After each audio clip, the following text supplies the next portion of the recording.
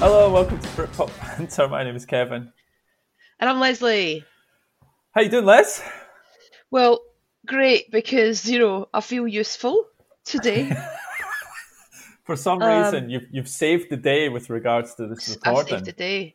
So I'm renowned for my technical prowess, computer literacy, and just overall, just an all-rounder, really. Yeah, So, yeah.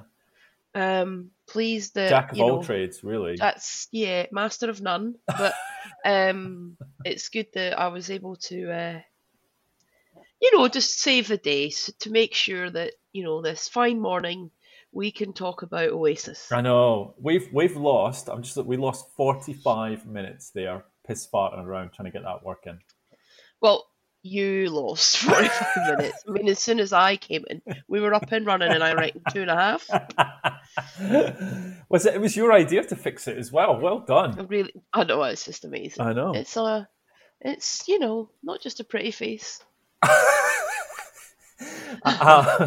So on Facebook and Twitter, we're at Britpop Banter, or email us britpopbanter@gmail.com. All views expressed on this podcast are 100% our own, and while we poke fun at Echo and the Bunnymen, we appreciate their talent and sacrifice to create these albums.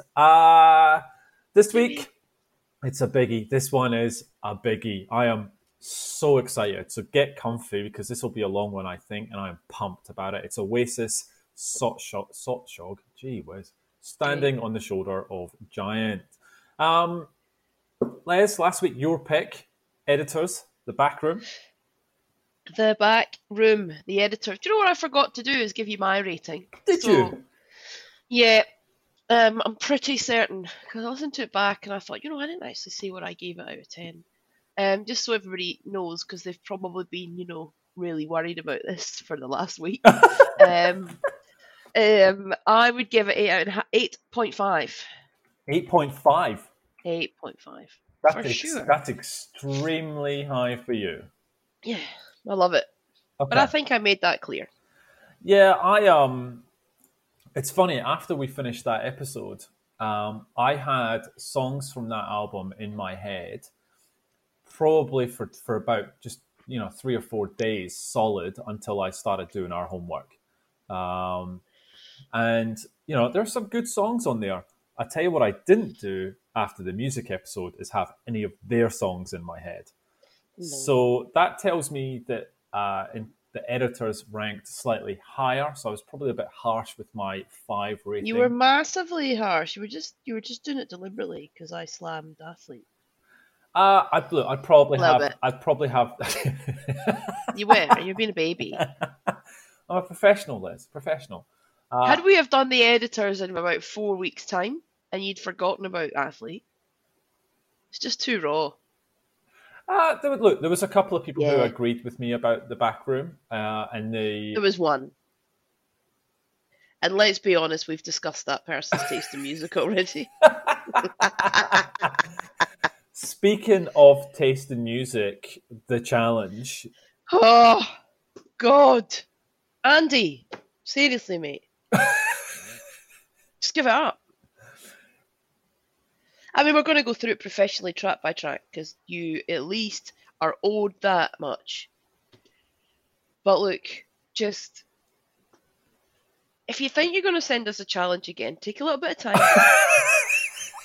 Sit down, think about it. Have a couple of listens back to the podcast. Probably this episode's where I'm particularly harsh. And just go, do I want to do this? Do I want to publicly put myself through this? Do I actually think they will? Do I have any chance of them liking this band? Like, just even the slightest hope. If the answer to any of those questions is not yes, just don't do it. Don't do it. I mean, suggest it. Go, look, hi Kevin Les, I really like the band, blah blah. I'm not going to send you a challenge, I just wanted to tell you. And I'll go, that's nice. Thanks for letting us know. But when you publicly put it out there and you want me to actually listen to this, and you want me to take time, because this takes a good over an hour. Agree. Time is but a currency to me, Andy. Therefore, when it's wasted... Look, I can tell I'm not going to be as harsh as you. So yes, we have an Echo and the Bunnymen challenge. This is Andy's third challenge, and Dear God. and he put together a playlist. So let's. And what was the other one? He gave us REM and who else? Oh, I can't remember now. I remember hating REM. Oh, that's going to annoy me. Okay, I can't remember. It was another one of these ridiculous bands. Right, shall we get into this then? So you got your notes Straight in. Straight in. Let's rip that off. So it opens up with the Cutter. Okay, can I just read you mine? Straight in. The Cutter. I wanted to cut myself after 30 seconds of this song. 3 out of 10. Okay, this is how this is going to go. Oh. I didn't think it was that bad, and I thought it was. I thought it was a nice introduction to the playlist. Not a bad song. 7 out of 10. 7? Keep going. Annoying and 80s was the other part of that after I cut myself. Lips Like Sugar. Whoa. Didn't like it, dash, lips like sugar, dash, gross. 3 out of 10. Oh God, this is the way the challenge is going to go. Again, not bad. Sounds like an upbeat The Cure. 6 out of 10. Awful. Think I Need It Too. Lips like sugar. It just made me sick. I'll tell you, anyway. Coming out of your lips is not sugar. I'll tell you that much. No, lips like sugar. Think I Need It Too? No thanks, 4 out of 10. You can't just write no thanks. Yeah, you can. What a professional right there. Yep. Not bad. Actually sounds quite modern and could be released today. The last minute is actually quite solid. 6 out of 10. Cool. The Killing Moon. Loved this song. That chorus is brilliant. Brilliant run home. Well done, Andy. I actually really enjoyed this. 8 out of 10. Knew the song already. Really like it. Great tune. Great vocals. Thank God for this. 7 out of 10. Hey! Nice one. Never Stop. My least favourite so far, probably as it's the most 80s sounding, and it was. It was 1983. 4 out of 10. Is this music or just a recorded conversation? I can't tell. I hate it. 3 out of 10. Is it because this is Andy's third challenge? Is it because you've been in isolation for a while? Or is it just you genuinely hate this band? It's really bad. It's just, I've got my little sum up at the end. Okay. Which I shall explain. Okay. Bring On the Dancing Horses. Not bad, but not great either. Probably on par with the last one. 5 out of 10. No, I didn't mind this one. Upbeat, easy to listen to. 6 out of 10. Ooh, you gave a higher rating than me. I Want to Be There. Better and has some nice strings towards the end. Vocals a little bit dodgy here, but back on track. 7 out of 10. This one is okay. The last couple of songs have been actually okay. I've actually been thinking maybe he's going to have a solid finish. I've got my fingers crossed. 5 out of 10. 7 Seas. This is okay. It's not great though. Kind of annoying chorus-wise. 5 out of 10. Throw this song out to the 7 Seas and never fetch it back. 3 out of 10.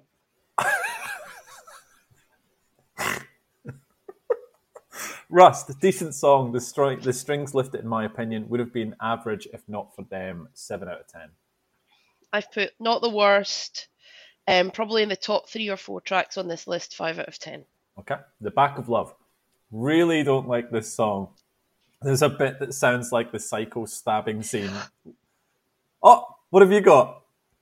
Noise, capital letters, piercing sound like the shower scene in Psycho. No way! Snaps. Horrible song. 3 out of 10. 2.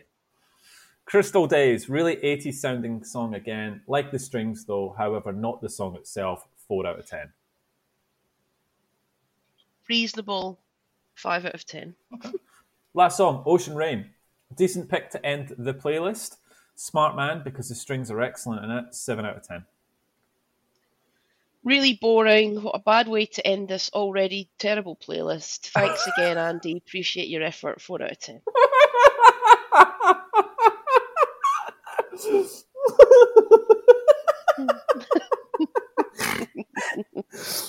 Andy, we love you, mate. Seriously, that's Yeah. So talk to me about what's score? What's the average? That's So low. I got That's low. 49. My average is 4. Average is 4 out of 10. Mine's is Yeah. 5.75. So round it up, 6 out of 10. So just to sum them up, now, now again, they're technically fine. They're obviously good musicians. They've obviously written a ton of songs. Yep. There's a lot of people that like them. Uh-huh. They're just really average. There's nothing that nothing stands out. His voice is a bit annoying. I don't understand. I just don't understand. Is that it? Echo and the Bunnymen, Les. I just don't understand. I just don't know. I really actually think, because okay, so I'll give you a bit of an example. So so recently, because obviously we're in isolation a lot, I've been drinking a lot, not gonna lie. So it gets to probably just after dinner, and then I'm trying not to watch tons of TV and try and do other things, like, do like trivia or play games. Like I've got like different types of board games. I bought dominoes. They just arrived yesterday, and I'm so excited. But anyway, and so what? But when I'm doing that, I'm trying to have different music on. So obviously we've got all of this, obviously the research we do for this. But then Spotify, Spotify does like the radio. Sometimes I go like, I love myself a little bit of Fleetwood Mac, love it. So you put Fleetwood Mac radio on, and then you get all these bands from that era, so from like the 70s. And some of them you like and some of them you don't like, but it's actually nice to remind yourself of music that you're not that familiar with from decades gone by. I've done the same with the Beatles. I've done the same with other types of bands of a similar ilk. And you find some gems. And you go, do you know what? There has been such great music all across various decades, right? And bands that you've never really heard, and so some of them you have. This band has actually crossed a few of these decades. They have. And they've just never got any better. There isn't really a standout. They never appear in any of these playlists. They don't appear in any of the radio stations. There is no algorithm that's pulling this crap up. And so that's why I don't understand them. Right. God, that was a long 10-minute rant. That was good. Anyway, I like that. Thanks, Andy. Hope you're listening and you're safe and well and you're enjoying yourself and not crying too much. So, no. You talked about playing games and stuff like that. So I've been, I think we talked about. So first of all, I bought a 6-pack of Kilkenny. Had my first one last night. So how good? Tremendous. Still waiting for the sponsorship to come through, obviously, on that one. Did you actually include them in your? You need to. I feel a bit shameful plugging an alcohol company, but I might do it. Why? So yes, good point. Then we talked about the Wheel of Fortune for the PlayStation. Got that, but I've got a game called Knowledge is Power. Which is so you play it on your mobile phone. So we've got the whole family download the app, and you play it on your mobile phone while watching the TV. It's so much fun. So much fun. So we've been playing that in the Dodd household, Knowledge is Power. And we've downloaded a game called Hidden Agenda, which is a crime game that we all play. We all have our mobile devices and we can see if someone's lying or we can push them for more information. And so I'm going to get into that tonight. So spending enough. PS, the PlayStation Store's been getting hammered. Same.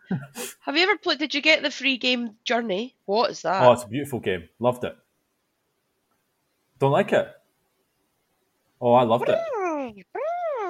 I loved it. And then I got someone playing. Not finished it yet. Oh, it's a beautiful game. Loved it. So you sound like you're doing okay. Yeah. Quite positive and upbeat in terms of isolation. Australia's restrictions, we reckon we're going to be in our 3 to 4 weeks before sort of anything main changes. They are opening up some of the beaches I saw. Closed them again. Oh, did they? Closed it back down. People just not paying attention. just sitting there like morons. Yeah, because they were only allowed to do exercise on the beach, and people rocked up and started sunbathing again, didn't they? Yeah. So, I went and played a bit of golf. real golf?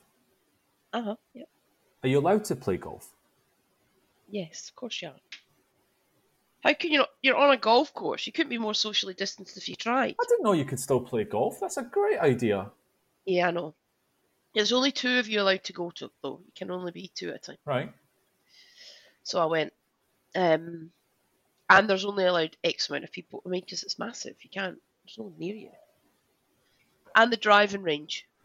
I mean, that's awesome. That's a really good idea. Yeah. So that was nice. Just gets you outside walking and doing something. Yeah. Very, very cool. And not around people. And in terms of injecting yourself with bleach or disinfectant, how have you gone trialing that? So I'm probably not going to try it. I'll just wait, hold off in case I get it. I'll keep that one up my sleeve. Just in case. Yeah, what I probably might do is try and find some sort of halogen light to stand in front of me. See if that helps. Maybe buy a sunbed. Maybe that would be... Maybe just lie on that. What a moron! Seriously, if there is anyone in the US listening to this, if you have any thought that you're going to vote for Donald Trump, just stop listening now. Just don't. Because if that has not made people's minds up, this is not even about what side of politics you're on, whether you're right-wing, whether you're left-wing, whether you're Democrat, whether you're Republican, whether you believe that Trump is against corruption, whether you believe... I don't care. This is just downright stupid. Like, it's just completely moronic. There are 5-year-olds know not to drink bleach and disinfectant. It's absolutely moronic. And now he's saying it was sarcastic. Fake news, Trump. Fake news. You're a moron. Who even told you that? Do you think people just... I tell you what, right? If I was working in the White House, I'd be like that to my mates. Watch this. I'm going to tell him that if you drink a wee bit of disinfectant, get rid of it. And see if he says it. Excuse me, Mr. Trump, Mr. President. We've been getting some research through from, the World Health Organization that you've stopped funding. But they've been saying that we feel that we could probably get rid of coronavirus with small doses of ingesting disinfectant. Nobody really has mentioned it yet. You'd be first on the world stage. I think you should go and... Like, you'd be having a right laugh in the back. Go, look at this moron. Like, really. It's been an interesting... This isn't even about what side of politics you're on. This is not... This is just, like... This is literally... Come on. I think it's the other one is this really sad news about the protests that are happening as well, which is just, stay home, for a couple of weeks, get safe, stay in isolation, and you've got nurses actually getting attacked and abused for trying to tell people to go home, and they rock up with guns and scary. Doesn't help. Anyway, shall we get on to much better things and talk about the fantastic song of the week? So I love this track. It's very different. It's very unique. It's very it's not a style that we generally play too much, but it's a band that we have played Become the Sky before in season 1. This is their brand new song called Rain Down. So Become the Sky, obviously. Reading out their sort of bio, it's beautiful, just like the song. They germinated in spring 2019 in fertile ground in between Liverpool and North Wales, carefully nurtured by Anne-Marie Howard, Joel Sawyer, Mike Sims, and Marcus May on drums. What did you think of the song? I really love it. It's different to their last one. I do remember the last track. Yeah. But great sound, unique band. I do love this section. We're just getting all sorts of different... It gives me hope that there's all this different type of music out there that needs to be heard, and hopefully, they can be a success. Yeah, I totally agree. And actually, one of the nice things is we've got quite a mix of different songs coming up over the next couple of weeks, which will be really good.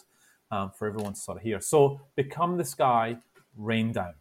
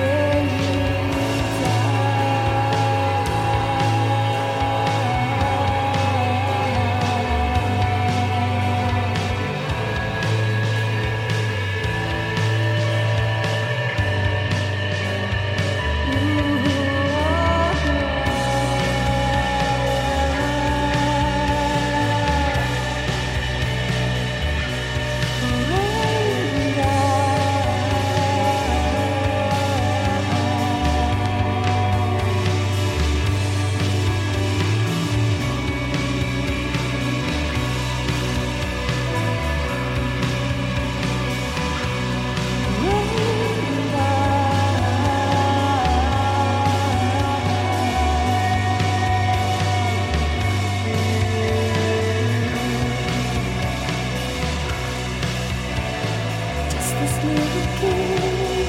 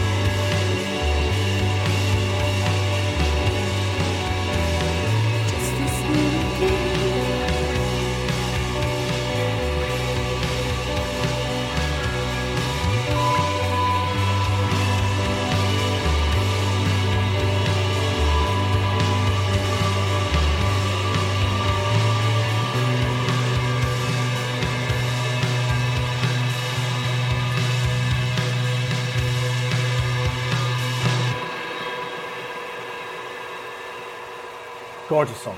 Really, really nice. Thank you for sending that through. Become the Sky, Rain Down. Les says. Yeah.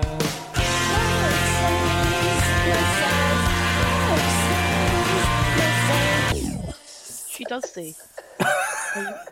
What she says today is, today we are talking about Porridge Radio with the album Every Bad, and my man Jerry with the album The Bonnie. I'm really excited to hear what you think about this.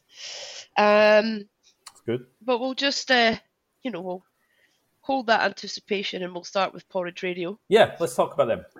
So they are a British band formed in Brighton in 2015. Yeah. They are fronted by vocalist and songwriter and lead guitarist, very talented young lady, Dana Margolin. Either Dana or Dana, I'm not sure which. The other members are keyboardist Georgie Stott with bass guitarist Maddie Ryle and drummer Sam Yardley. The Guardian listed them among their top 40 new artists in 2018. Wow. And described their music as slacker indie. Whatever the hell that is. And this is their second album. Oh. They released a previous album back a couple of years ago, but this is their second album. It was released in March of this year. Reviews, so Pitchfork, 8.4 out of 10. Wow. The second album from the Brighton four-piece is the sound of a band mercilessly digging into itself with a stunning dynamic performance from singer-songwriter Dana Margolin. When Dana repeats her lyrics like incantations, I am charming, I am sweet, I'm bored to death, let's argue, you will like me when you meet me, it can be hard to gauge whether she wants to believe these facts or decimate them with irony. That is among the frictions that power Every Bad. The sometimes twisted, often transcendent, always incendiary album from the Brighton four-piece Porridge Radio. The band's once minimal sound, reminiscent back in 2015, has scaled colossally, transforming into a fever dream that lifts every song. Where 2016's debut album Rice Pasta and Other Fillers, recorded in the drummer's shed, had a dark streak, Every Bad is unabashed sorcery. Margolin's dusky voice and serrated riffs sometimes recall Polly Jean Harvey, sometimes the attack of early Karen O. Love her. But Porridge Radio has devised its own approach to guitar music. Every Bad is the sound of a band digging into itself. And on the opener, Margolin asks, what is going on with me? And she spends 11 songs excavating answers, turning them into melodies that hang gracefully aloft. Beautiful. Yeah, 8.4 from The Guardian. That's impressive. No. Pitchfork. Oh, Pitchfork. Sorry, Pitchfork, yeah. The Guardian's next, our pal Alex Petridis. Oh, good. What a guess. 4 out of 5. Wow. That is hard. The Brighton band's second album is spiky, strange, and uncompromisingly brilliant.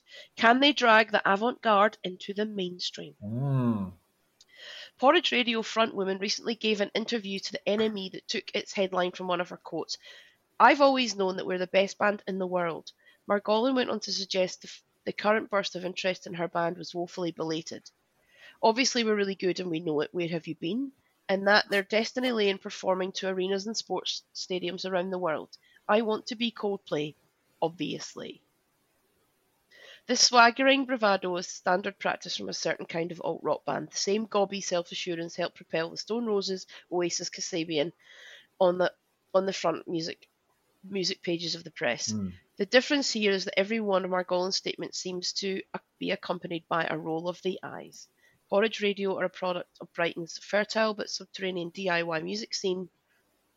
And whatever you make of all this, you certainly can't accuse the people involved of being fueled by vaulting commercial ambition. Every Bad is an album made by a band who are something of a contradiction.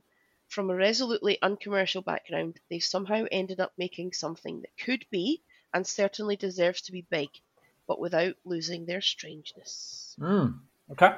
So 2 massive reviews there. Yeah. Huge. Big scores. I'm keen to hear, does Kev agree with them? or does he not? Okay. I tell you what, the emotion in this album is raw. It's really personal. It's powerful. The lyrics are really confronting and honest. You know, the intro, the very first song, Born Confused. You know, thank you for leaving me. Thank you for making me happy. Like, bang. Okay, wow. That's really. You know, the second song has my mum says I look like a nervous wreck because I bite my fingernails right down to the flesh. Like, I'm a nail biter. Like, so I just Same. so I just heard that and I went, wow. You know, so there's a lot of really personal writing. Look, this isn't because the lyrics are really raw and punchy, and it's a very emotional, powerful, loud, almost punky sound. You get quite drained by some of the songs. It's not easy listening. The songs themselves are quite long. They're around the 5 minute mark, and you sort of, God, you're exhausted. And it feels a longer album than what it actually is, right? Mm. Now, that's nothing to do with the band. That's me. I just found that because the album's only 41 minutes. Yeah. But I tell you what, by the time I got to the second half of the album, I was spent. Because it is so rocky, it's so aggressive, it's so punky, and the writing is so emotional that it just envelops you. But I was knackered towards the second of this. They remind me a little bit of Elastica, or should I say Wire, because just the raw guitariness to it and the lead female vocals. Look, there's some really good songs on this. Like I said, the intro, sweet. Don't Ask Me Twice. Long is my favorite song on the album. Nephews is a good song. Pop's a good song.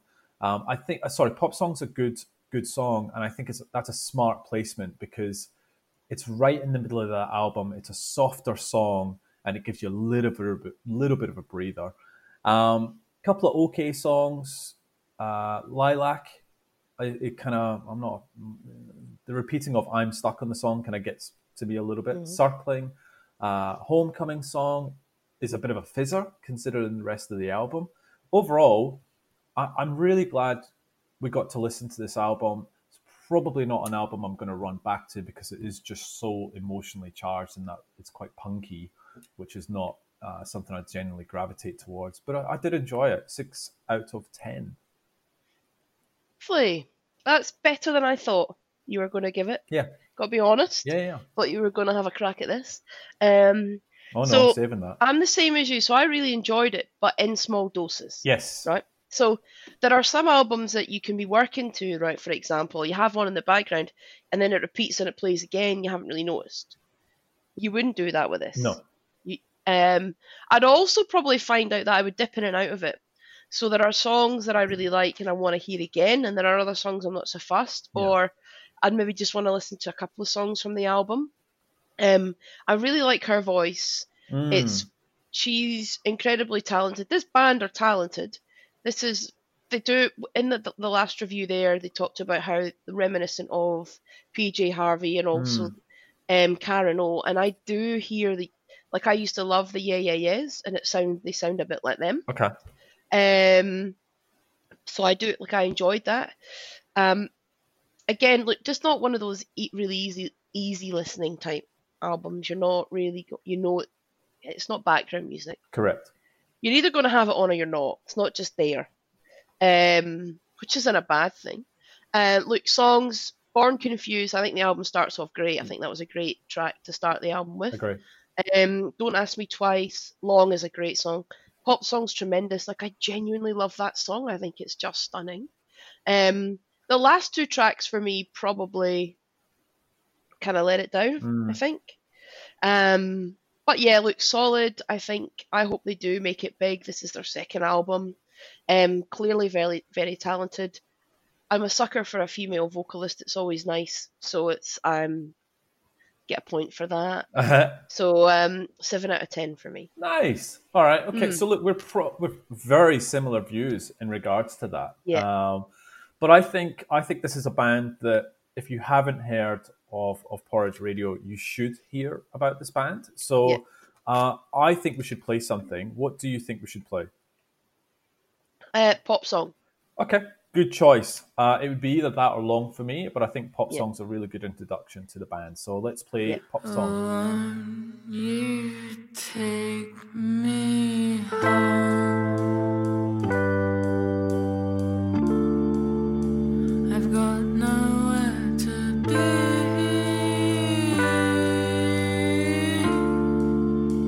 I'm lonely.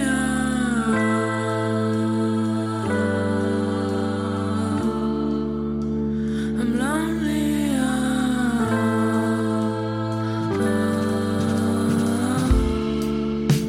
And take me back.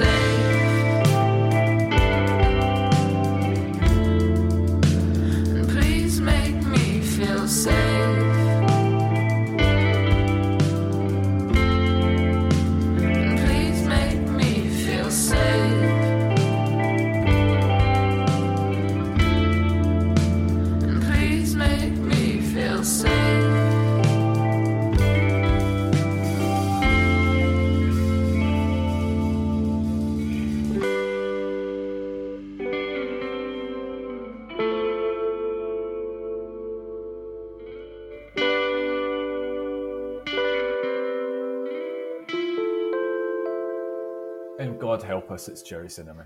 Woo-hoo-hoo! Jerry. So we all know who he is. He's that little scampy Scottish fella that comes onto the stage with his guitar, isn't he? We seem to have Eh? a few of them kicking about at the moment. Him and Lewis Amazing. Capaldi. Amazing. So, look, this is obviously his second album. We covered his first album, and you hated it. Hated it. Like, hated it. it. Oh, God. So, this is going to be amazing.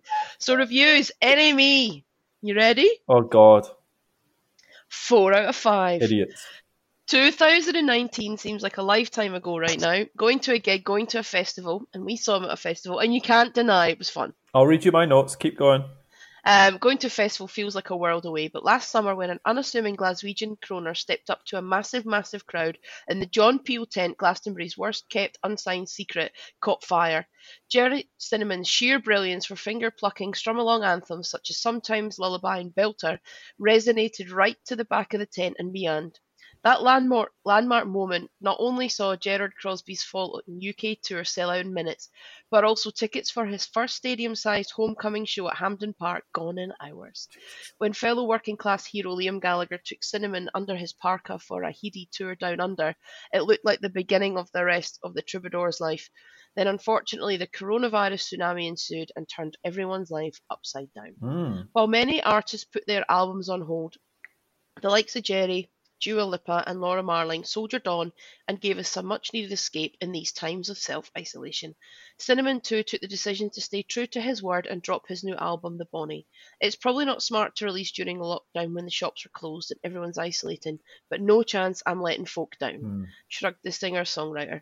Never gave a fuck about numbers anyway, not going to start now. My album's out on the 17th of April. I love him so much.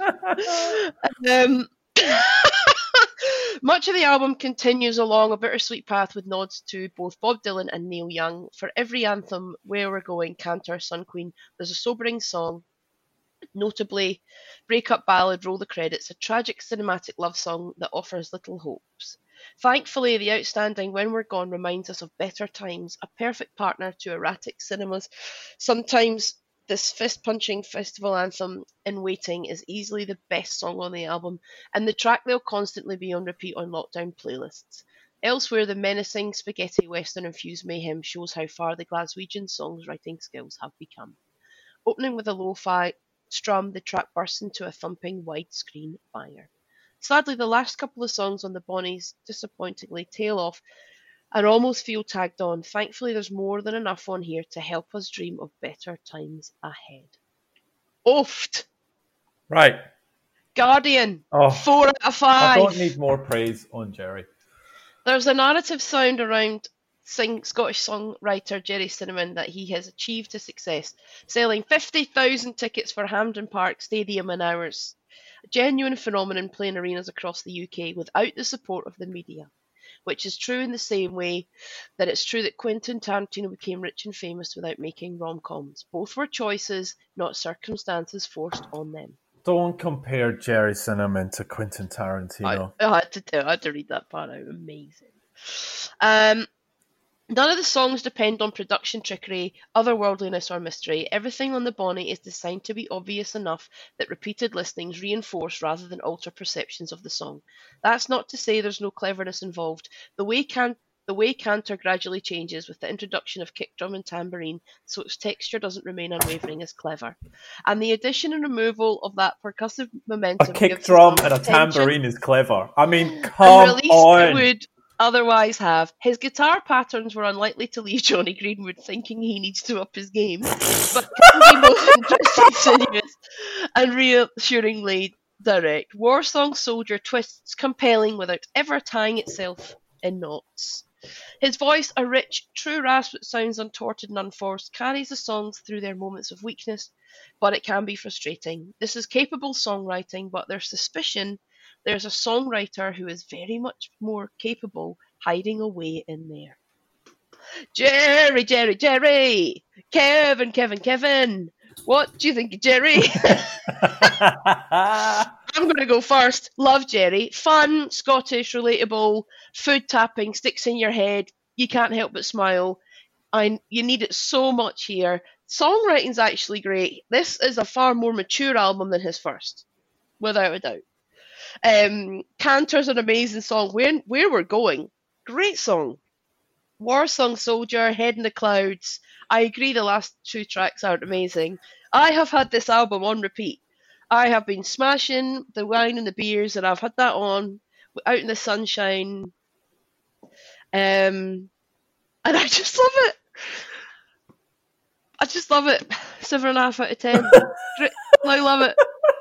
I just love the story about him, and I said that the last time. You got to separate yourself from the man I do. and This the is story a better to album. the music. Yes, but you can't. What is there not to like? I love the fact he sounds in a Scottish answer.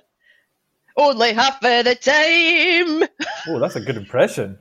Love it. Oh God. All right, so this is what I wrote. Right, I like Jerry. I really do. Seems like a great guy. And when we saw him, he was awesome live, right? So we saw him, beautiful sunny day. He came out, the crowd, he engaged the crowd so well. And it was really nice to see everyone just dancing in the sun to Jerry, who just gave 110%. The guy was awesome. Like, can't fault the guy at all. I must be the only Scottish person that doesn't like his music. 100%. You're the only Scottish person that doesn't like being Scottish. That's the problem. If we're all honest. Oh my God. It's good. It's so true. Oh, shut up. The worst Scottish person ever. Yeah. So the first listen, I kid you not, I got to track 3 and I went, I got to take a break. I got to take a time out and I got to listen to something else and come back and start again. So I made a prediction last episode. This is going to feel exactly the same as his first album. And it does. It's exactly the same. There's no, It's not. oh, he may have introduced a tambourine. No, it's not. the exact same sound. And it's, look, to be fair to Jerry, why would you change a winning formula? Why? You're obviously popular. People love you. You're doing really well. Keep doing what you're doing. And the second one, it's just a man with a guitar. That's it. Like, what more can I expect? This is the beginning of the rest of your life. Ding, ding, ding, ding, ding, ding, ding. You better start moving like you run out of time. As soon as that came on, the first track in the album and those lines, I was like, boom, I'm in. Get outside, get the Kilkenny open. Here I go. Have you got the lyrics in front of you? What does he rhyme with canter? This is amazing. You know it could be a canter if you were just a wee bit less of a wanker. More than half of the time. Ding, ding, ding, ding, ding. Canter, for anyone who's wondering, is actually Scottish for easy or easy peasy. So basically it's saying it could be easy if we could just find the answer. It could be easy if you're just not as much of a wanker. So, Deep, honest, poignant. I'd use the word poignant. You can't use Jerry and poignant in the same. Now you just wind me up. Right. So here's the thing.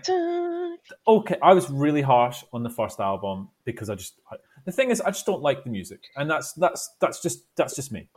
You just don't like fun, Kev. That's it. I'm an anti-fun. Where We're Going is it is a lovely song. War Song Soldier, great song. The Bonnie's lovely. I've said they're okay. Canter, tell me you don't put Canter on and you don't smile. It makes me very unhappy. Smile. That song, very unhappy. Are you serious? Yeah. But I tell you what, I did enjoy. There was one song that I liked, and it was Sun Queen. I quite liked that song. Unusual. I thought that's a bit different. Not bad. Like that. Look. So, in summary. It's the exact same. If you're looking for more of this first album, brilliant. Jerry, can't fault you. You're doing really well. Keep doing what you're doing. Ignore me. I'm just a miserable old git. Absolutely. 4 out of 10. That's insane. I don't like it. This is the beginning of the But I tell you what, life. I'm not. But I tell you what, and we talked about this. Now, I don't have anything against Jerry, so I want to play some Jerry. Right? Right? So I apologise to anyone who's gone, don't be soft, Kev. But I think this is important. I think everyone needs to hear Jerry Cinnamon. Right? What song do you want to play? I want to play Canter. And I want the people who don't listen to that and smile. If you listen to this song and you don't smile, You need to have a serious word with yourself. So look, this is how we work, right? When we play a song, we pay for it, right? So I am going to pay money to Jerry Cinnamon to play this track, right? Take my $1.79 or my $2.19, depending on the price. Jerry, that's no hard feelings, mate. No hard feelings. Keep doing it. Thanks for cheering me up in ISO, Jerry. So let's play Jerry Cinnamon with Cantor.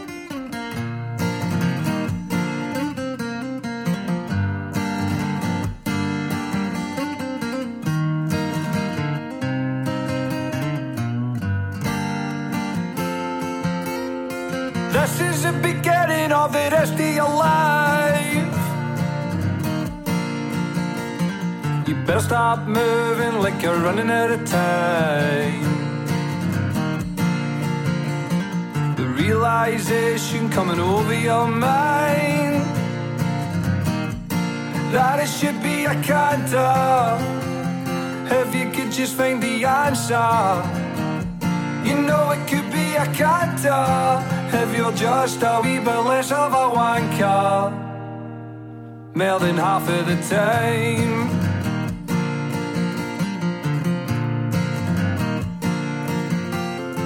This is the beginning of the rest of your life. You better start grafting, 'cause you're running out of time. The roof is on fire and it's raining outside, but it should be a canter. If you could just find the answer, you know it could be a canter. If you're just a wee bit less of a wanker, more than half of the time.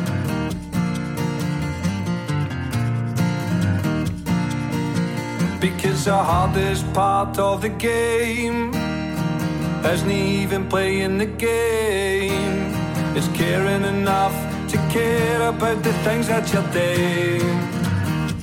Oh, and so we cry and shame.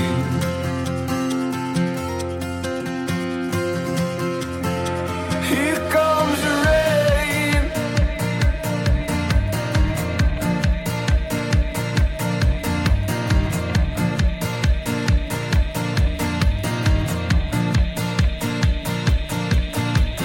This is the beginning of the rest of your life. You better start grafting, 'cause you're running out of time. The river's on fire and it's raining outside, but it should be a canter. If you could just find the answer, you know it could be a canter. If you're just a wee bit less of a wanker, more than half of the time.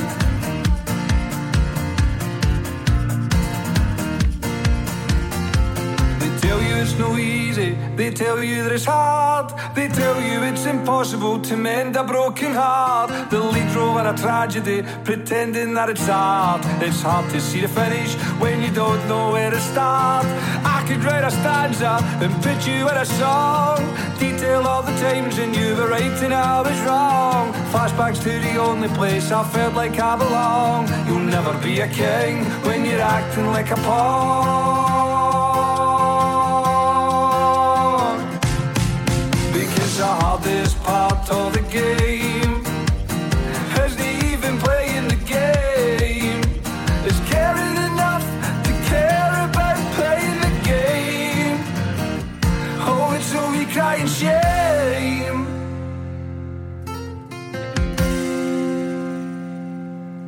Here comes the rain.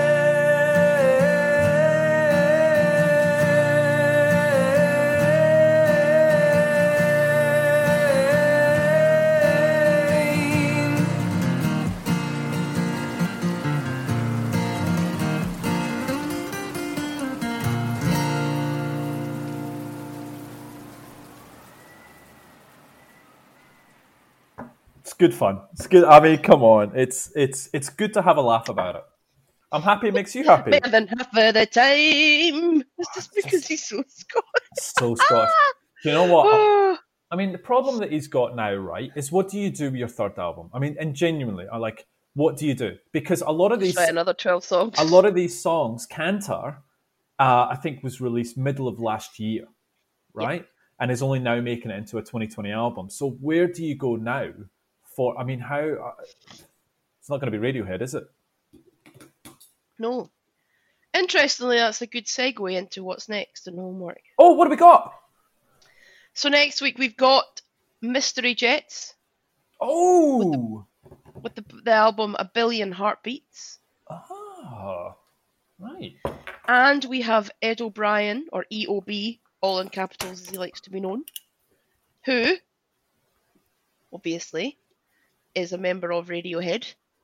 Oh, And his new album called Earth. I'm excited. I'm actually really excited about that Homework. So, Ed O'Brien with Earth, or EOB as he's known, Yep. and Mystery Jets with A Billion Heartbeats. Nice. Very different. Bit of a change of gear. Lovely. Enjoyed that. Okay. Shall we get into the belter that is this week? You like the Jerry reference? Like that? Belter? Oh, I love Jerry. All right. Jerry's a belter. Oasis, Standing on the Shoulder of Giants. Les, what's the album cover? What's the photo of? It's kind of like a skyline. It is. So it's a photo of the Manhattan skyline taken from the rooftop of 505th Avenue. I didn't know this, but to create the cover photo, the photographer captured the same frame every half an hour in 18 hours during the whole day's course, and they were put on top of each other to create that image. Why do you think... Okay, genuine question, and I hope you don't have the answer to this. Why do you think they chose that? Because they're a very British band. Why do you think they chose an American skyline as an album cover? Because they wanted to sell albums. Okay, that's a really... Yes, in America. They wanted to be big in America. America. Do you know what Liam Gallagher said about it? What? Guess what old mate Liam had? Oh, it's going to be amazing. I thought I'd pay you respect in that before you blow it all up, said Liam on MTV 2000.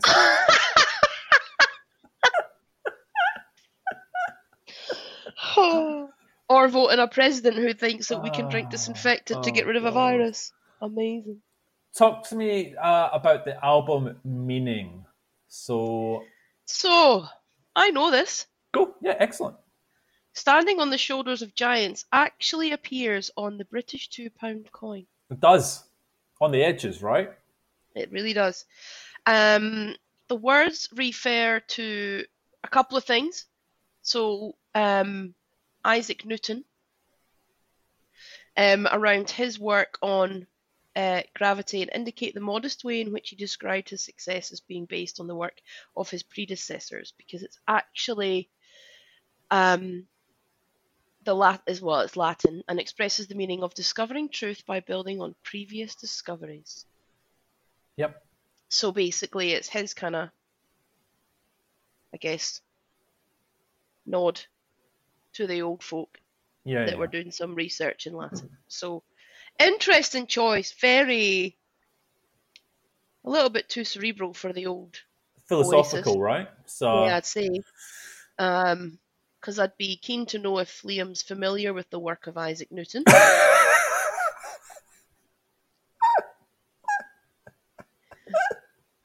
So, you know. So do you know how he... So Noel saw the quote on the side of the £2 coin. Mm-hmm. So the £2 coin came out in 1998. And Noel was in the pub, liked it so much, wrote it on the side of a cigarette packet while he was hammered. When he woke up, he'd realised that he'd actually written it without an S on shoulders. So it's standing on the shoulders of giants, but he wrote it standing on the shoulder of giants. So it stuck. The term standing on the shoulders of giants has been used in heaps. I've only known it through this album. Not a big follower of Isaac Newton's work, obviously.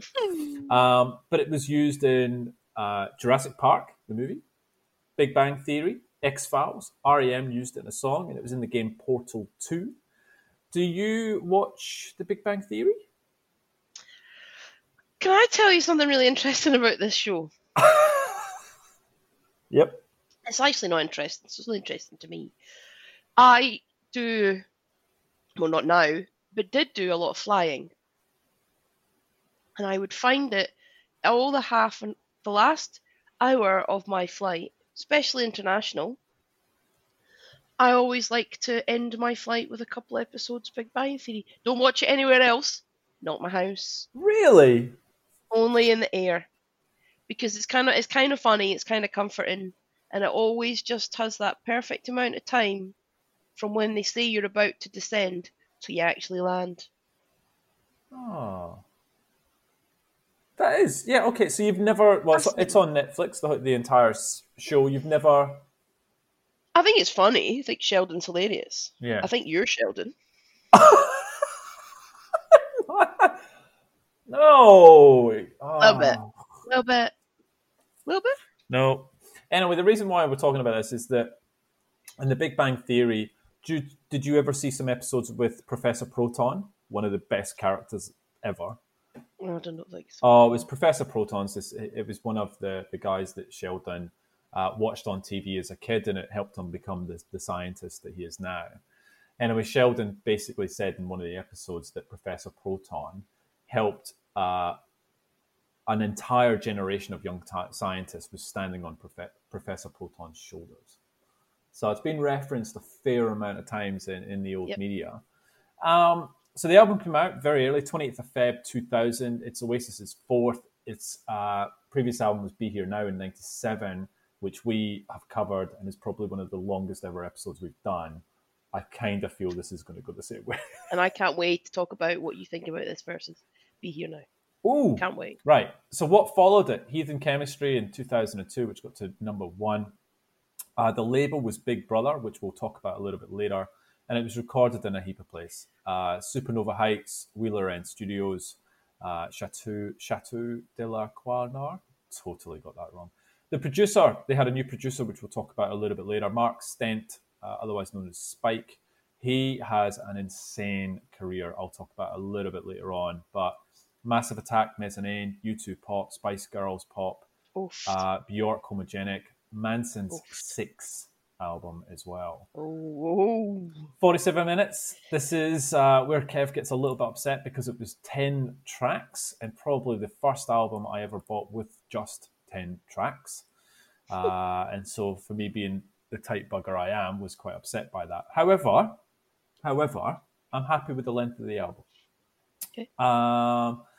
Just to let you know, how long was this in the charts for? You know, how long was this in the top 100? And what I'm going to do... Can I guess? Yeah, go. 56 weeks. That's very close. Let me give you this, right? Definitely maybe 353. What's the Story Morning Glory? 431. Standing on the Shoulder of Giants, 35.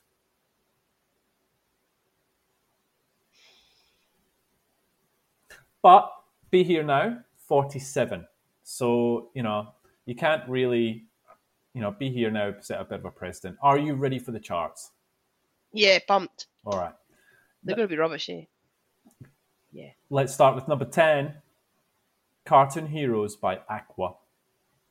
Oh my God. I can't even remember. I don't even know that song. I don't even know that. Move Your Body by Eiffel 65.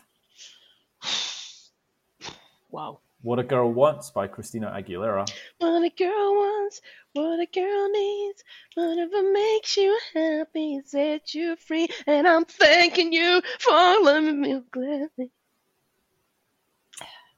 Gabrielle with Rise.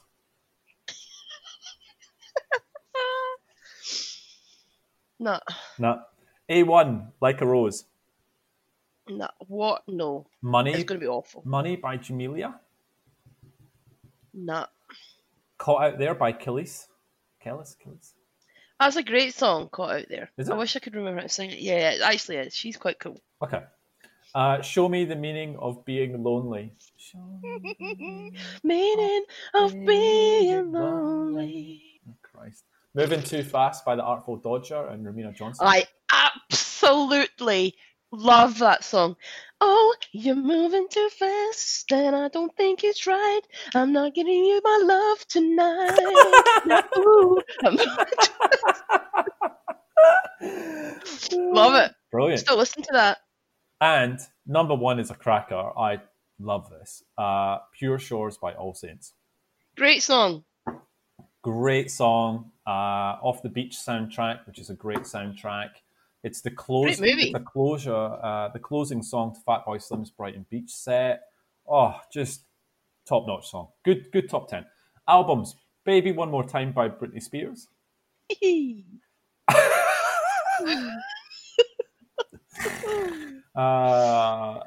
Play by Moby. Oh my God, what an album! What an album. What an I had that in album! my top 10. You forgot about that I album. did. I didn't. Daisies of the Galaxy by Eels. Oh, I've never listened to that. What was the one that everyone knew? Beautiful Freak. Beautiful. Didn't you have that poster? I had the poster. I loved that album. Smashing Pumpkins with Machina, the Machines of God. Macy Gray on How Life. I hate me singing. I try to walk away, but I can't. Try to walk away and I stumble. Oh, Christ. Come On Over by Shania Twain. I hate her so much. That is really music for dumb people. It's music for stupid people. Really. Rise. It's music for people who would put disinfectant in their body to Good get rid point. of the virus. Good point. Rise by Gabrielle. Supernatural by Santana. I can't stand Santana. That talented guitarist. Oh, too very funny. talented, but just can't stand it. Travis, The Man Who. Oh. Oh no. Oh no. And then you've got number one, which is Sot Sog. Oh. Jesus, the man who Wow. still Wow. still going to look wistfully away into The distance and go, It still does it for me. I still can't. Anyway, she hadn't talked about that. I'd forgotten about it. All right, so as we sort of talked about earlier, the Be Here Now episode, which was the album before this, is episode 19 from season 1. It was our longest episode until we brought some more songs in with the new license that we had, hence we get to play more awesome songs. Les, I picked this because I was back in the UK when this actually came out. I had come back. I came back into Australia when I was 18, stayed for a year, and then came back to the UK for a year, and then sort of came back again, back to Australia. So I was there when this actually came out. And this is an album, I would say, in a weird, and this is going to blow your mind, I would say this is the Oasis album I listen to the most.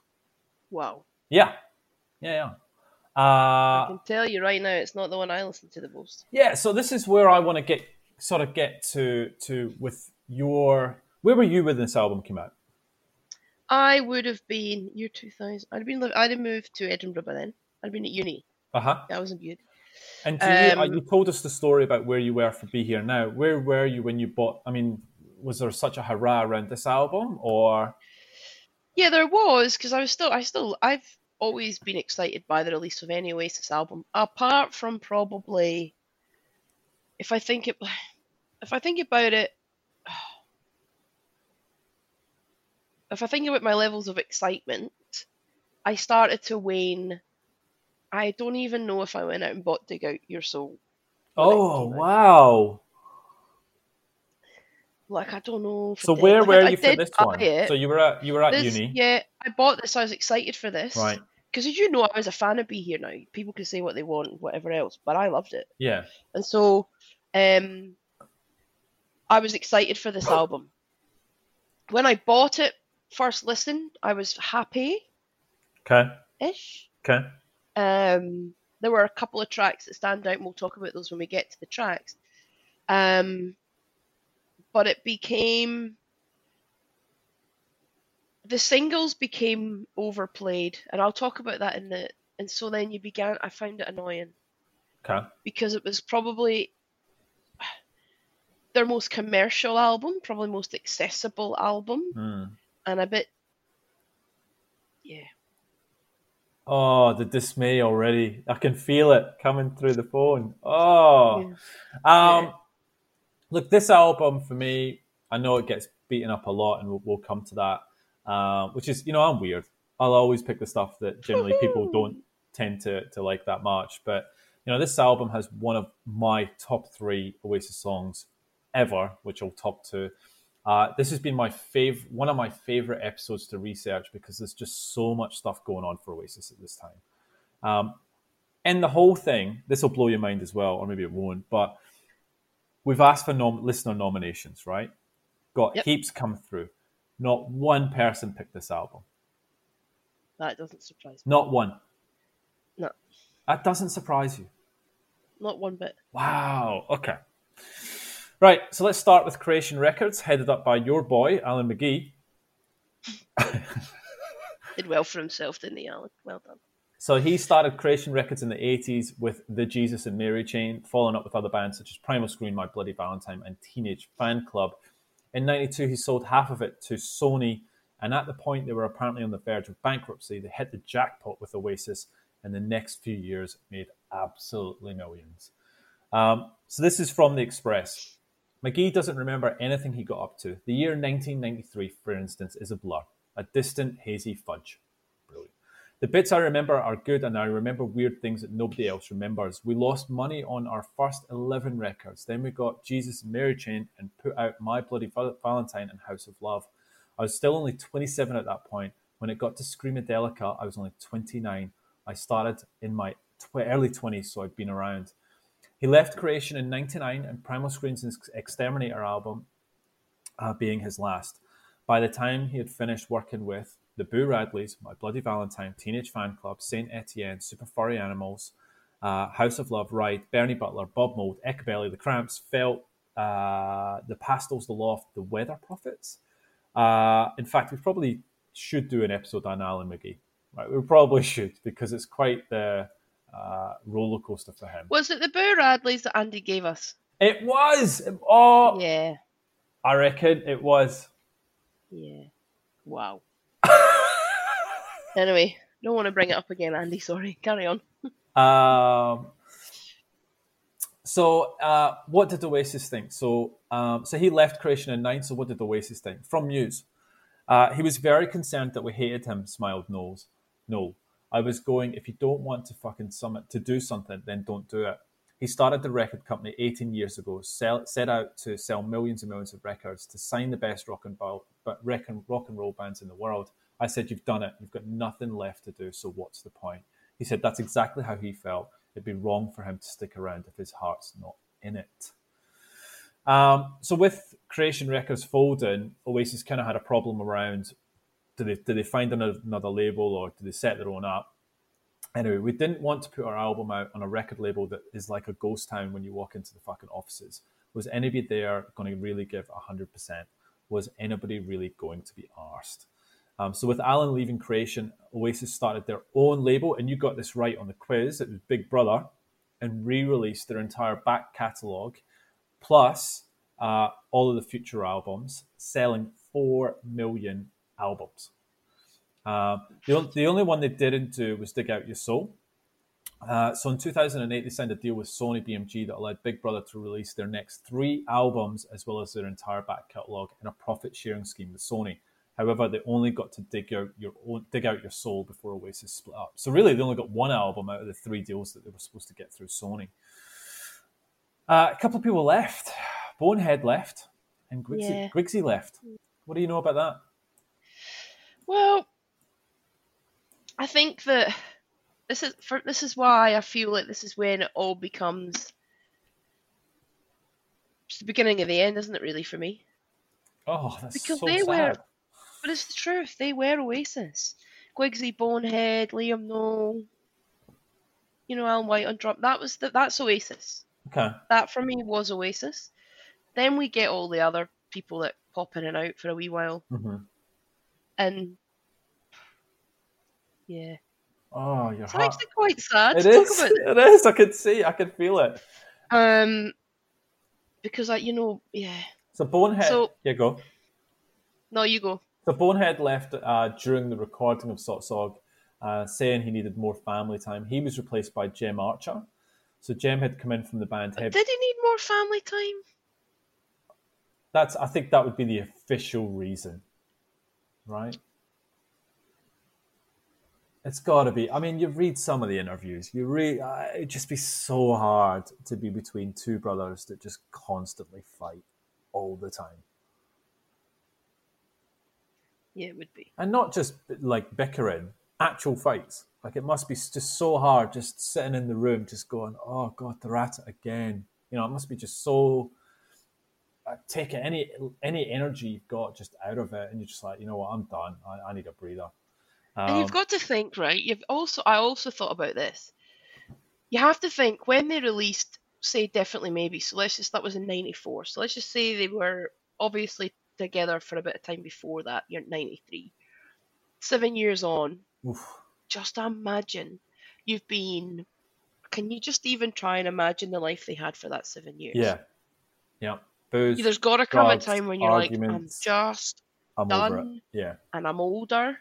Yeah. And I can't keep up anymore. Yeah. And the music's not getting better. Yeah. You'd call it. That's an interesting theory that he sort of had an indication around the music side of things and went, I'm out. So look, Jem came in from Heavy Stereo that was also on Creation Records. He didn't play on Sot Sog. He was in the first video though with Go Let It Out. Gwigsy also left. But he was replaced by Andy Bell from Hurricane Number 1, who was supposed to be joining Gay Dad. However, Oasis called. But the catch was he had to play bass, which Andy doesn't play bass. So that's unusual in itself. So he had to learn bass from scratch to play with Oasis. So Noel had an interview with XFM. But you would, wouldn't you? You would. I'd play the scissors. You know what I mean? 100%. So in an interview with XFM, Noel said what the process was for getting them. Well, in the case of replacing Bonehead, that was quite easy because I'd known Jem for a while. And with him being on Creation and stuff, I knew he wasn't doing anything because his band had been dropped a couple of years before. So I just phoned him up and we didn't even bother rehearsing or, doing the audition thing because we were fans of Heavy Stereo anyway, so we knew that he could play. So that was sort of boxed off in a couple of days. And then in the case of replacing Griggs, that took about 2 months because we went through the audition stage with that, about 6 or 7 bass players and some of them in current pretty successful bands. And they sort of came down on the sly under the cover of darkness and all that stuff. And they were saying, oh, if my band ever find out that I'm here, I'm going to get kicked out. So we can't say who they were, but it was like being on Stars in Their Eyes for about 2 months. What's stars in their eyes? It's like that game show, Tonight, Matthew, I'm going to be Shirley Bassey. It's where regular people get to dress up and look like and they would they're heroes. imitate, just odd. When you think about it now, it's really weird. So odd. But I used to love it. Tonight, Matthew, I'm going to be Celine Dion. And you're like, what? There was tons of Freddie Mercury's. Yeah, and some of them were, a lot of them were just terrible. Tons of Elvis. Tons of John Lennon. So in an interview with the Boston Globe, Noel said, we're just a better overall band now. It's as simple as that. And hopefully that will try. What did he say? We're just a better overall band now. Sure. Sure. Because if you'd have released Standing on the Shoulder of Giants as your first album, I can assure you, you wouldn't have been releasing many more. Hey, I'm not... That was... You were looking down the barrel of the phone at me, giving me it, and I'm like, I didn't say it. So he said, the disclaimer is, hopefully that will translate into the recording studio the next time, right? Also, new producer Mark Stent replaced Owen Morris. Did it. Let's just stop. Let's think about that. Did it? Heathen chemistry. Okay. Did it? I'll leave that to our listeners to decide. Because I don't think it did. Such a baby. So, like I said, they had Mark Stent replace Owen Morris. He had just done Mezzanine by Massive Attack. Is that my god, one of the best albums ever. Is that your favourite Massive Attack album? No. Blue Lines is, but it's my second favourite. Okay. From The Guardian, we needed a fresh inspiration from somewhere, says Noel. They enlisted Mark Spike Stent to co-produce with Noel. If there's one person who can establish a rock and roll sounding band, then Spike's the man, because he's worked with U2, Madonna, Massive Attack and Bjork, and he has one foot in the rock and roll camp and one in the contemporary electronic music. He'd always liked the band, but he thought that the record sounded crap, which was his opening line to us. Oh, that's harsh. Did you know they did a logo change as well? Yes. What's your... what? Because I used to draw the old logo, which was like the black background with a border and then the letters in white. And then they changed it to this big silly thing. Okay. I didn't even realise it had happened, but yeah. Their old logo is just so synonymous with them, and it's just, I feel like the whole thing, like it's just, Oasis were, after Be Here Now Then, a different band. Okay. Like, and all musically, line-up, logo, Look. the whole thing. You're right. And I sound like some, like, you know, one of those, like, Back real, in my day. Yes, I do. And I know I do. But it's just like, the first 3 Oasis albums were pivotal in my whole music journey, my life, the whole thing. And being at school and knowing how to draw that logo exactly. I've got school books that are covered in just me drawing that instead of probably doing what I'm meant to be doing. And just the lineup of the band. Because, like, when you think about the band with Bonehead and Greg Z and Liam and Noel, they just look like 5 random blokes. Yeah. And then it's all this style change. Yeah. And then they come on with their aviators on and their stupid clothes and their logo. Scarves. And you're like... and I love a scarf. But, I mean... Just changed. So, from The Independent, instead of the old white on black lowercase Oasis presented in a box, Mr. Gallagher has come up with dark, bold, rounded lettering cut through horizontally. I think it's more modern, at least it's more 70s, an insider at Creation, Oasis record company, said. The basic idea is that Oasis are back with a new lineup, a new album, new producer, and new tour, so why not try a new look? So 2 new members, new producer, new logo. What do you think Oasis said in the lead up to Sot Sog? Oh, they probably went on and said it's the best album ever released, better than Revolver, blah, blah, blah. They probably said something outrageous like that. So in an interview, Noel with Heat Mag. And to be fair, Noel's not as bad as Liam. How important is the success of the new album to you? The album is already a success because we actually got the fucking thing finished. It inspired me to make more music. That's how I define success. Whether it sells as much as Morning Glory is debatable. It probably won't. Whether it sells as many as Be Here Now is debatable. But if we make enough money on this record to go and make another one and it doesn't cost us any money, then financially it's been a success. Spiritually and professionally, it's already been a success. Why do you doubt it's going to be successful? I hope that it will, but I wouldn't bank on it. I think it's a better record, but that doesn't mean that it's going to sell lots. Phil Collins sells a lot of records, but he makes shit albums. Velvet Underground didn't sell any records, but they were one of the greatest bands of all time. So work that one out. Can't argue with the Phil Collins point, really. No, you can't. It's like Westlife for any of those, but I get that. But the reality is, it's not a better album. All right. Noel on the making. The thing about standing on the shoulder of giants is that I had a full year to sit in my 16-track bedroom studio with an engineer friend and make demos, whereas the demo sessions for Be Here Now were finished in 2 weeks, and they were really rough. We didn't bother about what sounds we were going to use or the arrangements or anything. I thought, we'll work that out when we get into the studio. This time, however, I'd basically done the album twice before it even got to the band. I'd written and recorded songs on a little Walkman, amazing, and then I demoed the tracks on ADATs in my bedroom. And we ended up using a lot of stuff from the demos on the actual record because the demos were that good. Liam, I loved it. I was off the booze, man, so I just drank loads of water and was in the bog the whole time pissing. I was chilling. I wrote a couple of songs out there. It was good. I learned a few bits that I'd been struggling with. Right. I want to talk about. I sent you earlier on in the week the tracks, the B-side, the whole package of collection of songs recorded by Noel during this time. Right. Yeah.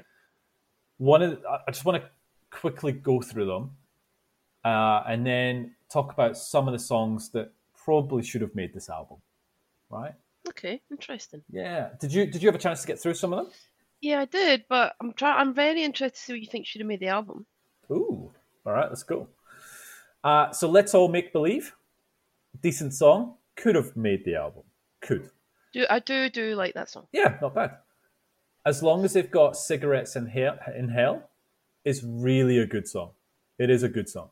It probably should have sat on the album. One Way Road is another great song. Could have made the album. Can we also just, when we do that, when we get to the end, I'd like you to tell me what song you think they should replace. Oh, easy. Easy. So I'll call it out, all right? Carry Us All, I think the right to have as a B-side. It feels a bit generic. Paint by Numbers Oasis. Full On is a B-side. It's too rocky. Right choice for a B-side. They recorded a lot of stuff like Force of Nature, Little by Little, Let There Be Love. They had that then. And obviously that went into future work. Idler's Dream is a nice song. Could have fit on the album. Just Getting Older, Revolution Song are okay. Right Call as a B-side. Did you listen to, and I have no idea how to say this song, Teotihuacan? Teotihuacan? It's basically it's off the X-Files soundtrack. It's just an instrumental, but it is brilliant. I wouldn't put that on the album. It is. No, it's not on the album. It's not on the album. But I would probably, I've put two tracks there, which is Let's All Make Believe and Cigarettes in Hell. Those two make the album, and I take two out of Sot Sog. And I reckon you've got a banging album. Okay. How did the album do? Obviously, it went straight to number one, but it wasn't there for long, and it didn't last as long as their sort of previous run. It was only beaten by Dig Out Your Soul as the shortest amount of time an Oasis album has spent in the charts. Yep. It was the 9th biggest selling album of 2000 in the UK, and by March it sold 1 million copies in Europe. Do you want to know, 2000, what the biggest selling album of the year was in the world with 10 million copies? God. Yeah, I do, but it's going to make me angry, isn't it? Give you a hint. It's a boy band. Worldwide. 10 million copies. Backstreet Boys? It's very close. It is NSYNC with No Strings Attached.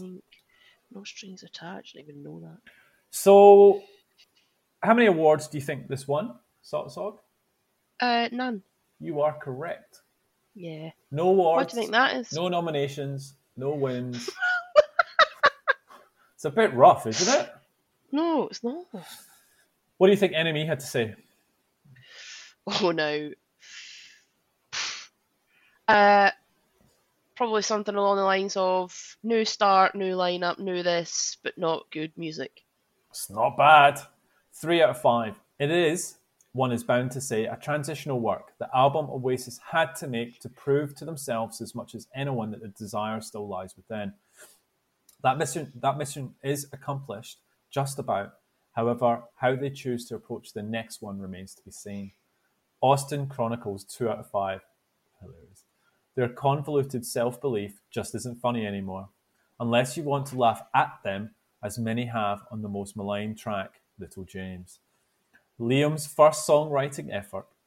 In truth, the song captures the spirit of what Oasis do or did best. Silly, simplistic, sing-along songs with hand claps and na-na-nas.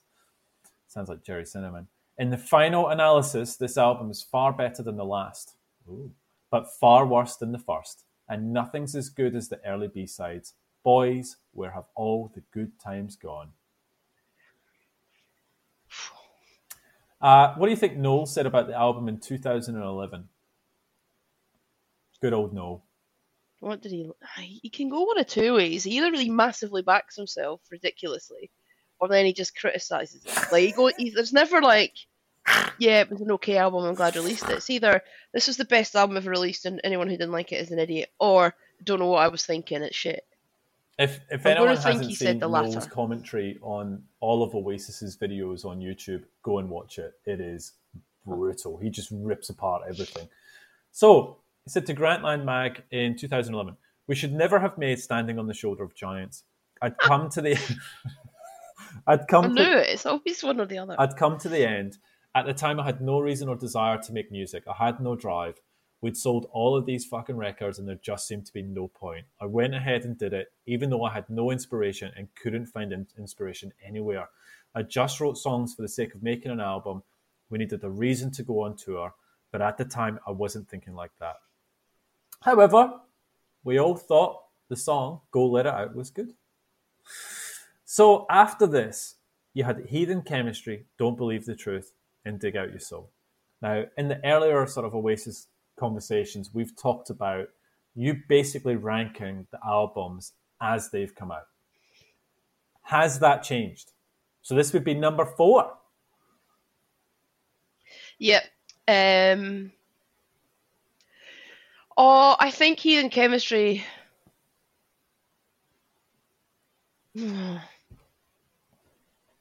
Yeah, I wasn't a fan. Like, Dig Out Your Soul was just, I don't know,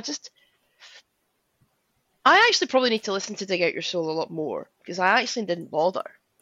Oh, listening to it many maybe that's times. an episode in itself. Me and you Like, visit the The last Shock of the ever Lightning. Oasis album. Was a good song. Falling Down's a great song. Don't Believe the Truth. They had Lila on it. The Importance of Being Idle, which I hated. I didn't like Lila either. Yeah, I would probably say so. Heathen Chemistry has some good songs on it, but I would probably still nudge Sog ahead of it. Okay. So yes, I probably still do Okay. have it in that order. So they broke up, obviously, in 2009. Liam did BDI, which means you've never spoken to. Then he went solo, and of course, Noel has done his High Flying Birds, which he's still doing well with today. What do you have anything else on the album or itself before we get into the tracks? I do. Go on then. Just my personal thoughts. So when you said this was one of the ones, so okay, when we first started this, I thought we're going to talk about very different bands that we probably haven't spoken around in the first series, and then you were like, we're going to do this one, and I was like, So instant reaction was so happy to get to talk about Oasis again. So then, and I hadn't listened to this album for a long time, put it on, and it's like familiar friend. Okay. So I went, you recognise Liam's Noel's voice miles away, you love it, it's familiar, it's an easy listen. There's not ever going to be a day that I can really criticise Oasis because I blindly love them. I get that. But I just still find it an interesting choice that you think that this album stands out head and shoulders above the other albums that were released in this decade. So it's like, I love the fact we're talking about Oasis. I struggle to think it's better than some of the other albums that were released in that decade. Mm-hmm. And when I look at the choices that I've got coming up that I will be talking about, it would never even have got close on my list. I wouldn't even got near it. And I don't know if it's because of the way I was trying to position what this series would look like, or is it just genuinely not stand up against some of the albums. Now, I love Oasis 100 times more than I love Editors. But I am telling you right now, The Backroom is a better album than this. By some distance, in my eyes. This is a better album than Athlete. But it's just the sound was changing in this decade, and Oasis changed their sound slightly, but never enough for me to... They didn't even try and keep up. They just released the same thing over and over and over, and I think people got tired of it. So it's sad, but for me, this was kind of like the beginning of the End. Oh. So, but there are still some great banging Oasis tracks on this. There are tracks on this, if I was to do my playlist of Oasis, they would be on it. What a segue. What a segue. So we get into it then. Do it. Fucking In the Bushes. What are you shaking your head at?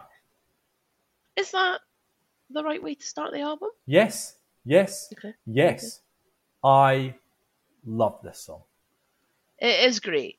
It just riles me up. You instrumental. talked about Kasabian is your sort of, you get, Yeah. it just riles you up. This is a banger. It's the punch in the face. I love it's cemented when Oasis walk out on stage. They come out to that and you just know you're in for it. I love it. I love it so much. Oh, this is not how I expected this to go. I do. I do. This is the thing. I really do. It's hard because it's like, it's not an album I'm passionate about. I love Oasis. This is a great way to look. It's the best way to start the album when I'm thinking about all the other tracks on it. Is this a play? And it's the swagger of Oasis. It's a punch in the face. It's the swagger of Oasis. It ticks all the boxes. It ticks every one of your boxes. No, it does. But it's never going to be in the Would this make your playlist? Oasis play. No. It would absolutely make mine. No, it wouldn't. I love the song. I think it's a great song. So how the song came about, no. I was working on a remix for James Lavelle's band, Uncle. We had a day off, we should talk about Uncle. We had a day off when we were done with the recording and we started to mess around with drum loops. I put on the bass line and some guitar and we realised it'd be quite good. We had watched a movie about the Isle of Wight festival in 1970 and we'd laughed at some of the people in the movie, so we sampled them. The beginning has the promoter whining about all the hippies that broke down the fences in the concert area. Also, I'm guessing you have. Have you seen Snatch, the movie Snatch? Brad Pitt. It's the fight scene with Brad Pitt, which is just an awesome bit of cinematography. It's so good. I love this song. I just can't. I'm disappointed. I'm not feeling it from you. No. All right. Well, I'm going to play. It's a good song. Just it's not ever going to be in my. It doesn't pop in my head when I think Oasis. Wow. All right, let's play it. We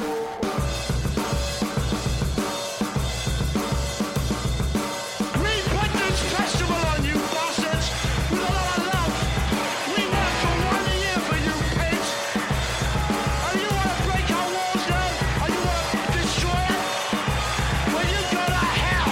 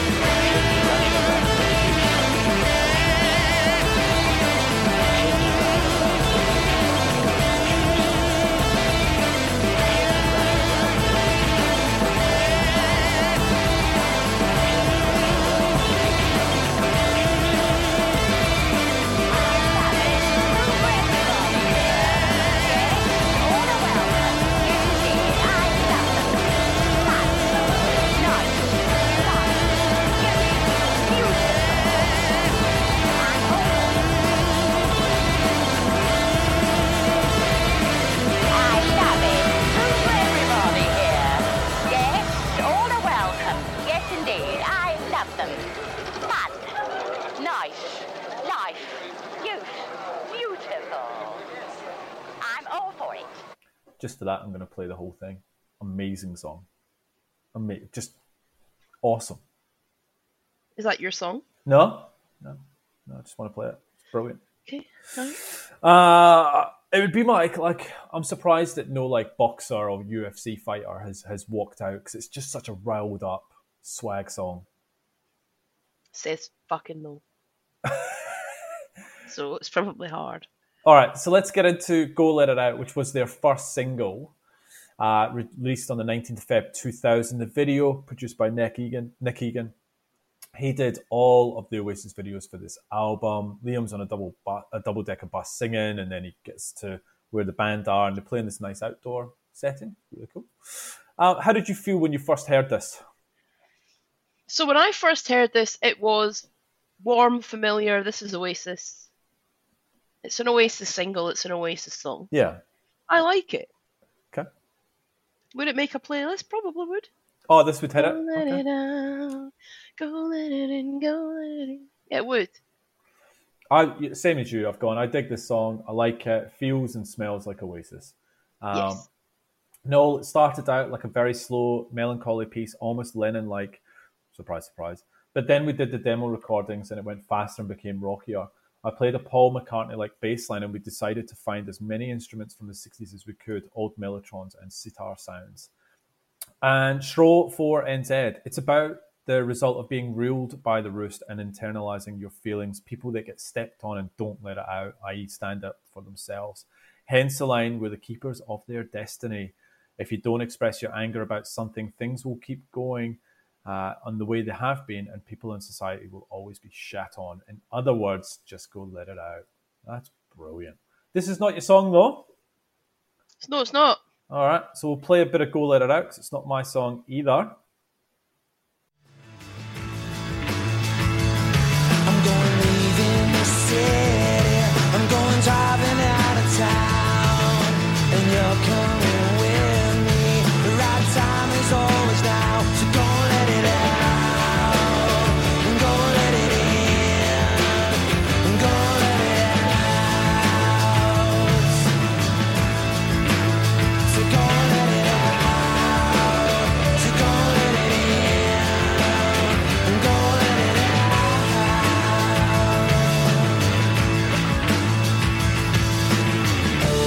Is it any wonder why princes and kings are clowns that caper in their sawdust rings?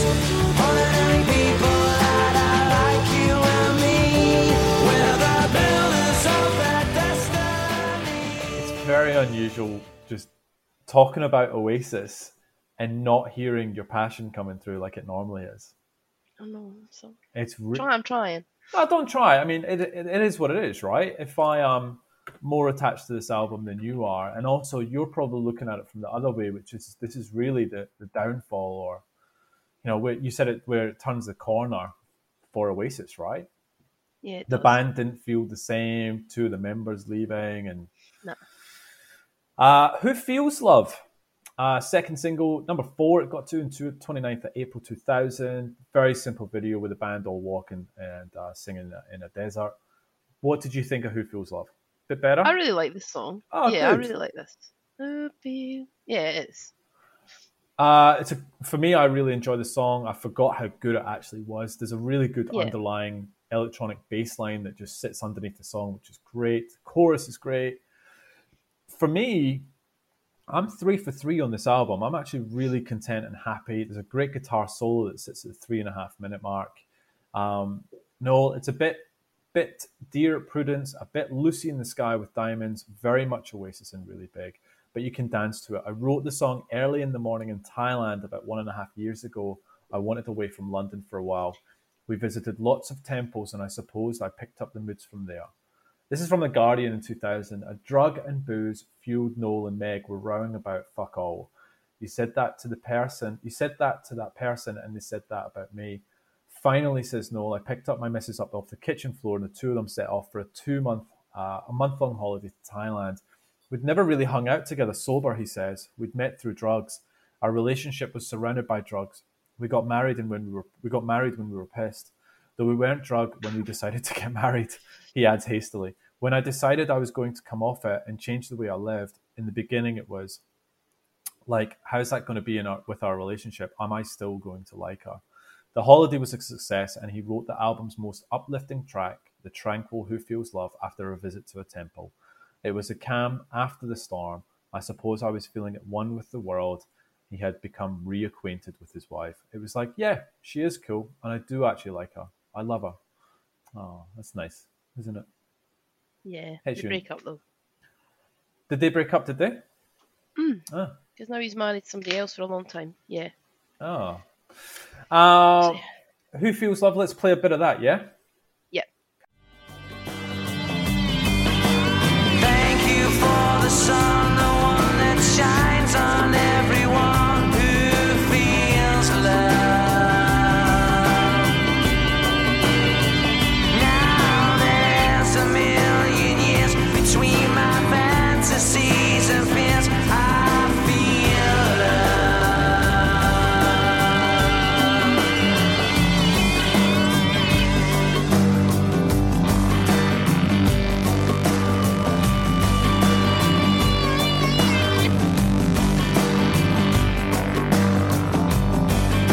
I'm leaving all that I see.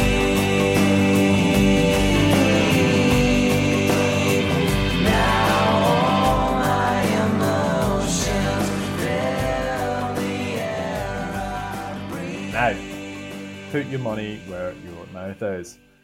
Put your money where your mouth is, you baby, baby, baby. I hadn't heard this in ages. I used to hate this friggin' song. But now No. but for some reason now it actually sits okay with me. The chorus is decent and the last minute is really good.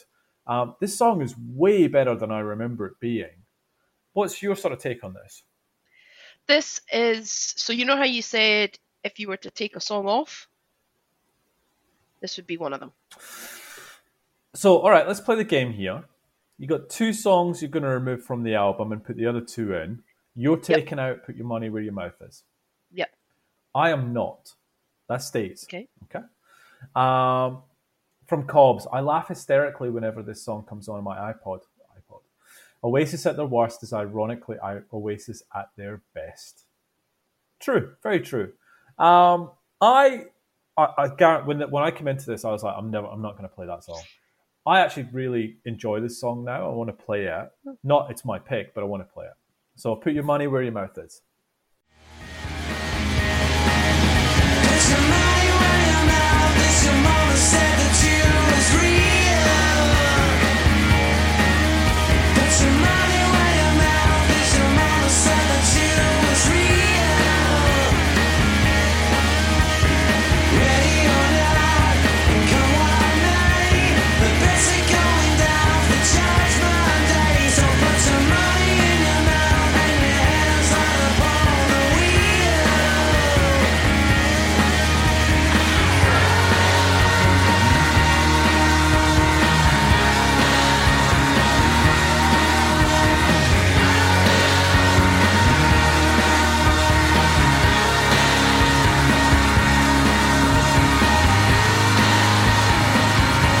Watch out! Hey, watch out!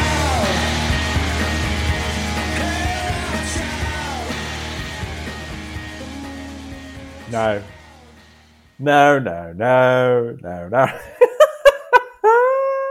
What a pile of shite. I love you, Liam. More than most. But what was that? That's coming off. I mean, it's awful. I don't even know how it got on there. I think Noel relented. I think Liam hadn't written anything, wrote a song about someone he obviously cares about, and I think Noel just gave in. All right, just whatever, just put it on the album. This is fun. Like, if you read any review of this album, even for the people who love this album, they still hate this song. It's not good. Look, it's not as bad as I remember it being. I mean, it's not great, but it's not that bad. Last Minute, it's actually quite good. I'm not going to play it. And it is the song that I would absolutely take out of this album. So that's my number one pick. Get rid of Little James. I'm sorry, I think Noel sort of stood his ground on that one. Yeah, I think so too. So this is from RP010A7605. This song goes to prove that this guy is absolutely rounded and the best musician since John Lennon.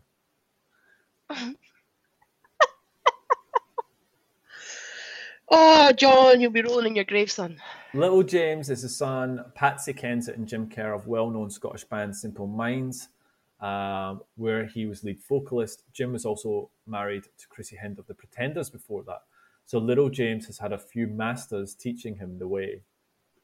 We watch this space, James. Oh, I think the song is brilliant and it rings a lot of similar bells globally. Thanks, Liam. You've got a confused look on your face. I don't get it. I really don't get it. It's... I have stood up for Oasis for a lot of songs and had their back, and blindly so. That I can't. Can't defend Just it. with good conscience, I can't.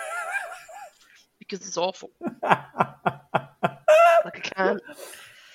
Right, so let's we're all in agreement. Everyone agrees, apart from this guy. But let's definitely agree that Gas Panic is Oasis at their best.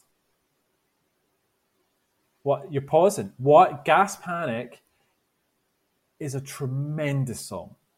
Great song. It's not them at their best. Disagree. Brilliant. Great song. Great song. Not them at their best. So my favourite song on the album is one of the best songs they ever made. And for me, it's in my top 3. I think this is the minute I heard this. Really? Yeah, easy. And so let's break this down. So this is not just album tracks. I'm talking about all of their B-sides, everything they've ever released. This is in your top 3. Yeah. Everything. Yeah. What's wrong with that? Okay. It's interesting. It's just so surprising. This is one of the best songs on this album, no doubt. But it's not in the top 3 ever. Okay. I just can't deal with it. I can't deal with it. I really can't deal with it. So Noel said, this is a bit like Led Zepp, some smoothing hip hop. For 2 years, I used to have these difficult agony attacks. The clock was 4 one morning and I couldn't sleep. Mostly I used to wake Meg up and she was forced to sit there and talk me through the night.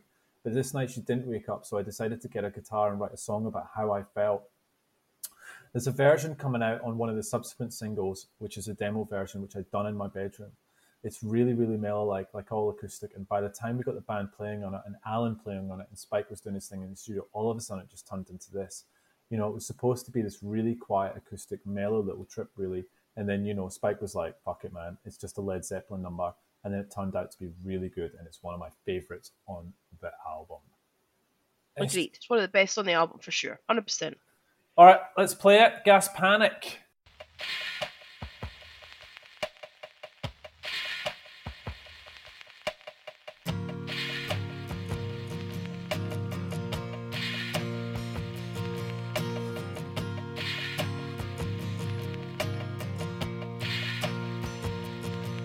What tongueless ghost the sea crept through my curtains, sailing on the sea of sweat on a stormy night.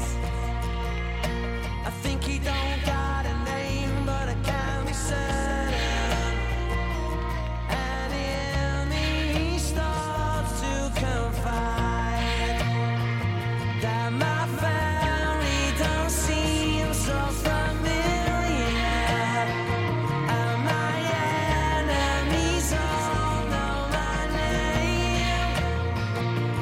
If you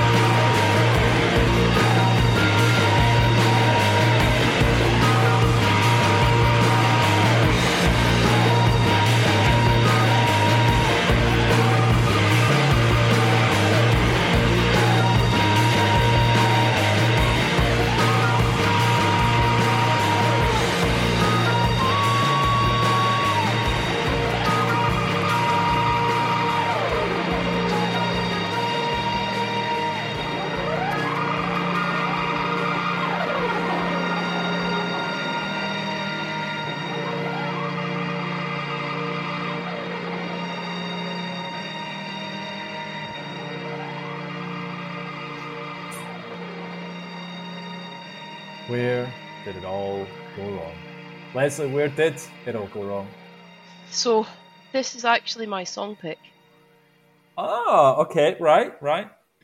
because I feel it sums it all up. Where did it all go wrong? Where did it all go wrong? I love this song, and you'll be surprised, and I know you're going to be surprised because it's a Noel-fronted song. But this is a song that would be on any of my playlists. I actually think this is a great song. And I hope you know that it's touch and go. It's a great song. It's my favourite on the album. Good. We're back By some distance. back in the game then. Back in the game. No, look, Gas Panic's a brilliant song. It would be on an Oasis playlist. I guess I'm just struggling with it being even close to my top 3. Gas Panic is... If you hadn't have picked Gas Panic, I would have. Like, the 6 and 7 on this album were always my 2 favourites. Got it. Always. Got it. By some distance.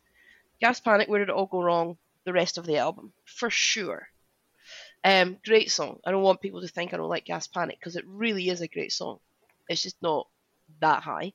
But Where Did It All Go Wrong? It's just one of those lovely lovely Oasis tracks that are kind of like stripped back, acoustic, Noel sings. And I love those. Yeah. And I just think it's one of those. I just think it's great.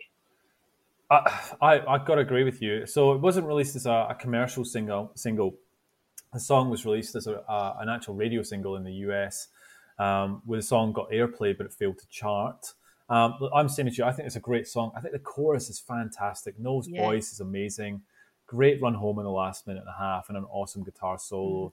Has like one of my best lines from an Oasis song, like, do you keep the receipts? For all, I can't sing, but for all the friends that you buy. I mean, that's great writing. The song title is based on a very famous story from the 60s. Basically, it comes from a hotel worker who walked into the hotel room of famous footballer George Best one morning to find him stretched out on a bed with a couple of blondes.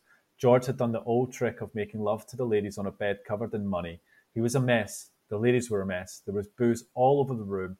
Generally, everyone looked like they'd had the time of their lives. The hotel porter walks in and says to George, where did it all go wrong? It's an awesome story. George Best. Yep.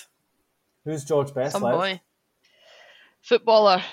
Very good footballer who unfortunately no longer with us and drank a ton. He did, didn't he? He went through a couple of livers, didn't he? Yeah, I think so. Yeah, but one of the most talented footballers who ever walked the planet, and just unfortunately loved his partying a bit too much. So where did it all go wrong? This is your pick. For Oasis, this album. Do you actually think it was this album? No, the next one. So, okay, good. But do you think, in your mind, could you pinpoint for you when it went wrong? Was it... And I don't even know if it went wrong, right? So I think I'm being harsh because I've said it before. Every single Oasis album released is probably head and shoulders above some bands' wildest dreams of albums. And some of the ones that we've even reviewed, to be honest.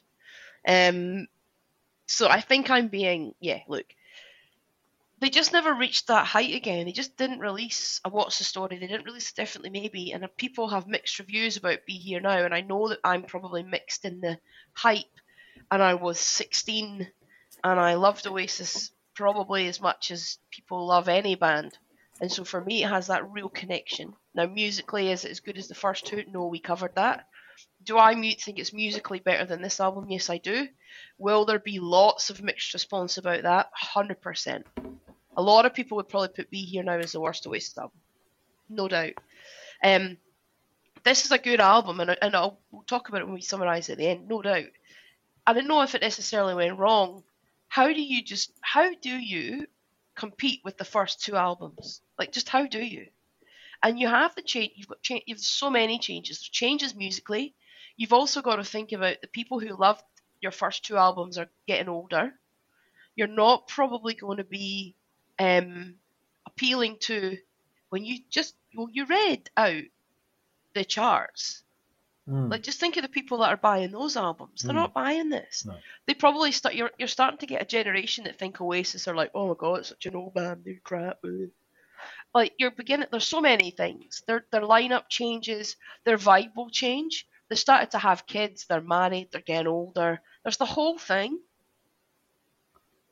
And so I don't know if it didn't go wrong. It just changed, but they just never got back to where they were. And this was the beginning of that. Okay, got it. Let's play Where Did It All Go Wrong?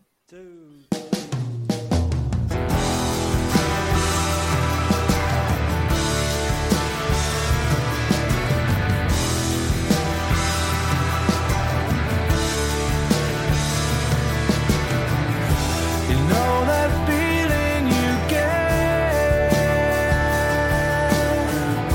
You feel you're older than time. You ain't exactly sure if you've been away a while.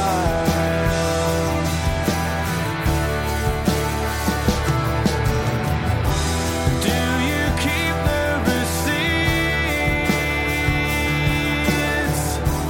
for the friends that you buy? And ain't it bittersweet? You were only just getting by.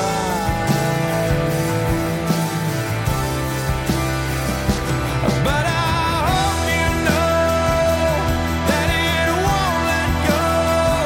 It sticks around with you until the day you die. And I hope you know that it's touch and go. I hope the tears don't stain the world that waits outside. Where did it all go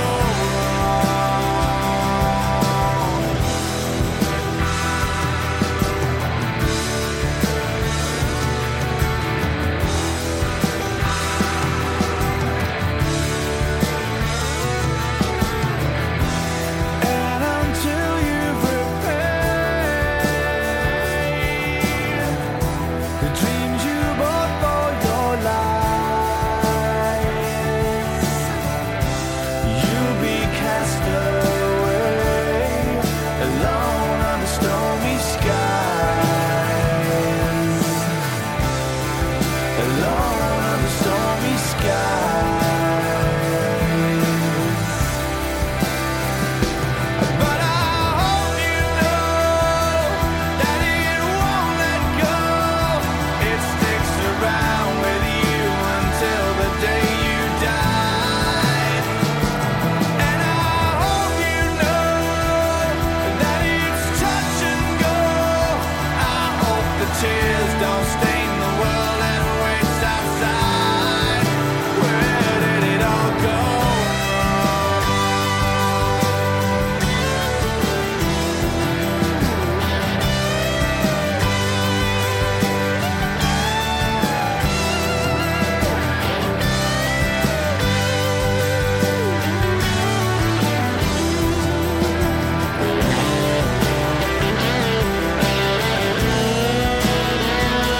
But I hope you know that it won't let go. It sticks around with you until the day you die. And I hope you know that it's touch and go. I hope the tears don't stain the world that waits outside. And I hope you know that it won't let go. It sticks around with you until the day you die. And I hope you know that it's touch and go. I hope the tears don't stain the world that waits outside. Where did it all go wrong?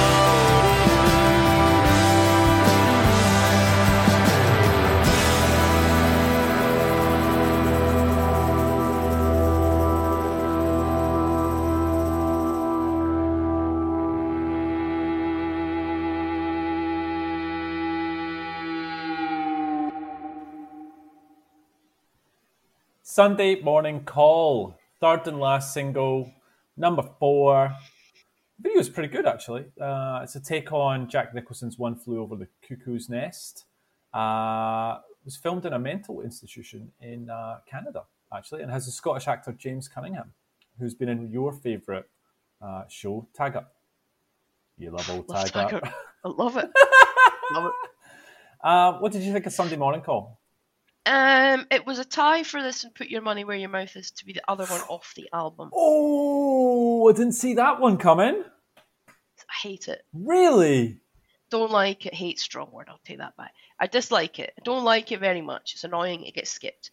So you've come out of Gas. So you've gone Little James, and you're like, oh, Gas Panic. Where did it all go wrong? You're like, wow, we're back in the game. Sunday Morning Call's drab. It's just drab. Wow. Doesn't do anything for me. That's just no. Oh, 2 songs in a row with no singing. I just don't. Nah, off. Bye bye. So apparently this song's about Kate Moss. Apparently, it's not exactly the most flattering either. When you're lonely and start to hear the little voices in your head at night, you will only sniff away the tears so that you can dance until the morning light. At what price? Yeah, I mean, Noel said the song is about a special person, a wonderful human being that lives life but can't handle setbacks. I can't reveal who it was. So is this a play or not a play for you? This is not a play for me. Wow. This is your album, so you go for your life. Yeah, Sunday Morning Call. I've actually put here, I'm really happy with this album so far. I mean, yeah, to me, this was a repeat listen that I was like, actually, this is standing up a lot better than I thought. So let's play Sunday Morning Call.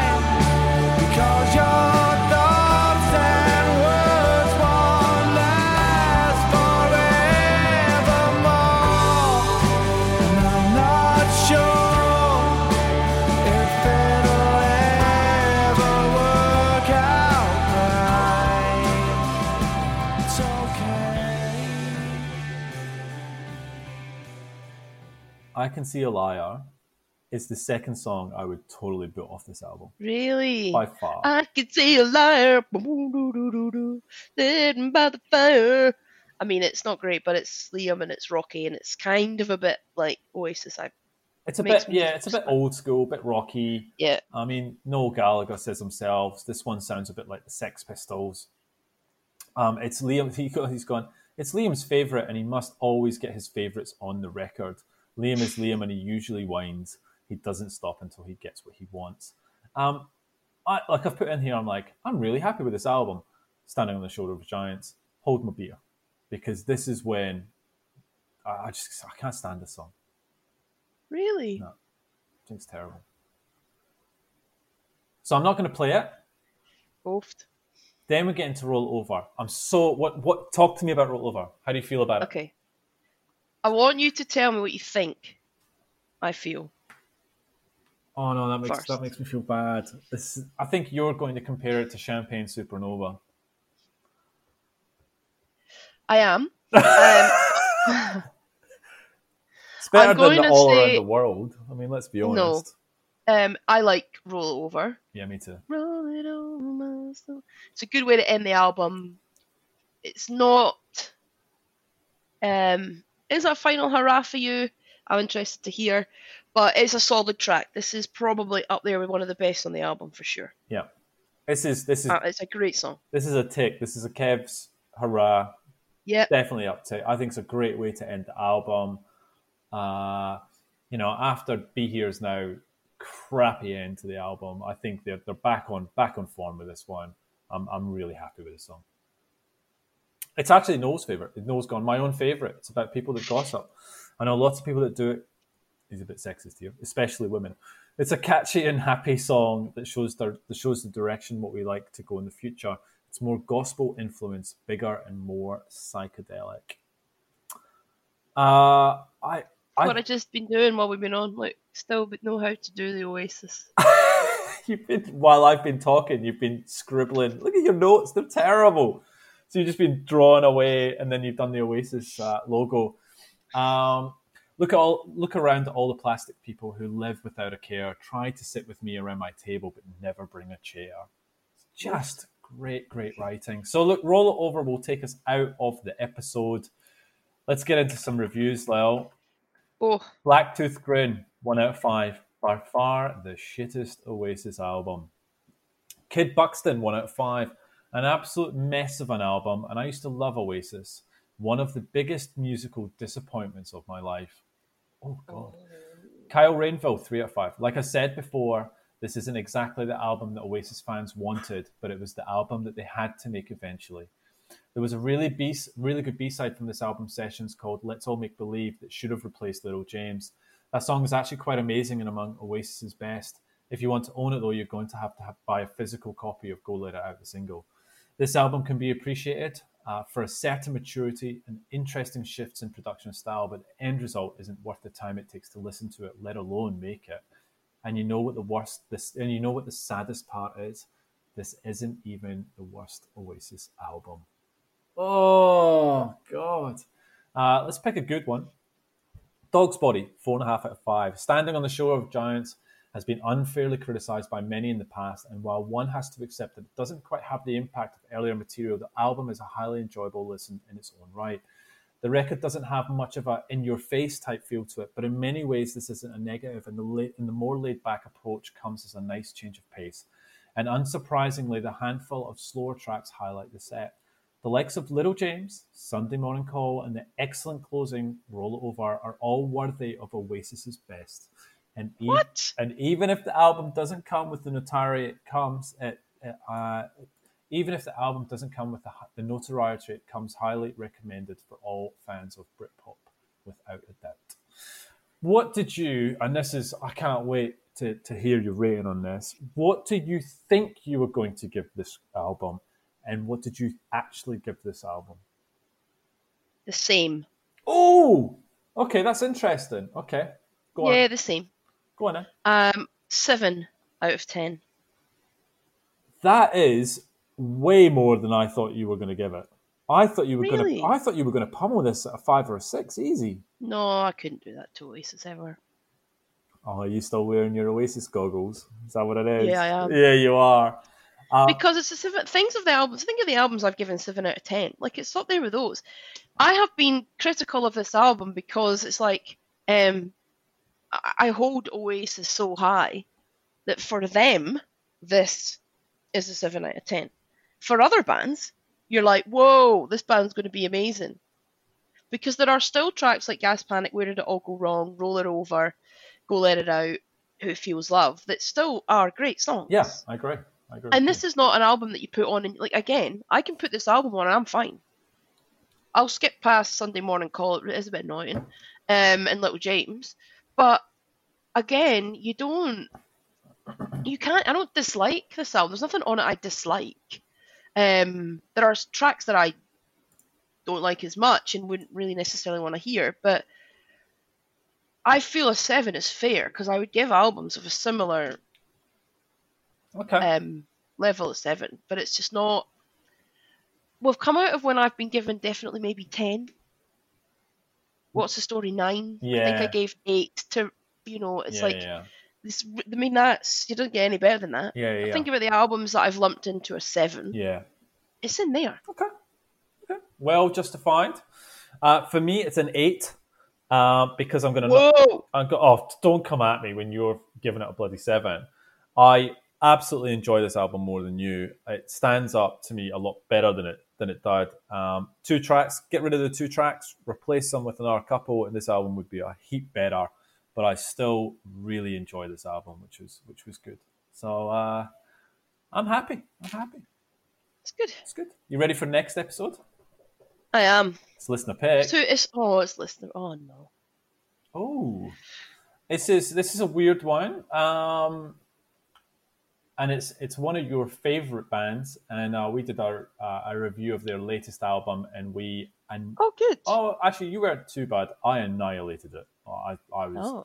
but I had this album. I liked this album, and so I can't wait to go back. This is a band, probably one of the biggest bands in the world. Yeah, right. The band, we're going to do Coldplay, Les. Oh! What album, first or second? It's going to not be. going to be X and Y. It's going to be. So Colin and Mark picked this. They picked the debut. So we're going to cover Coldplay Parachutes. Oh no! It's going to be interesting to see how this holds I up. had this album. I used to love this album. You and me both.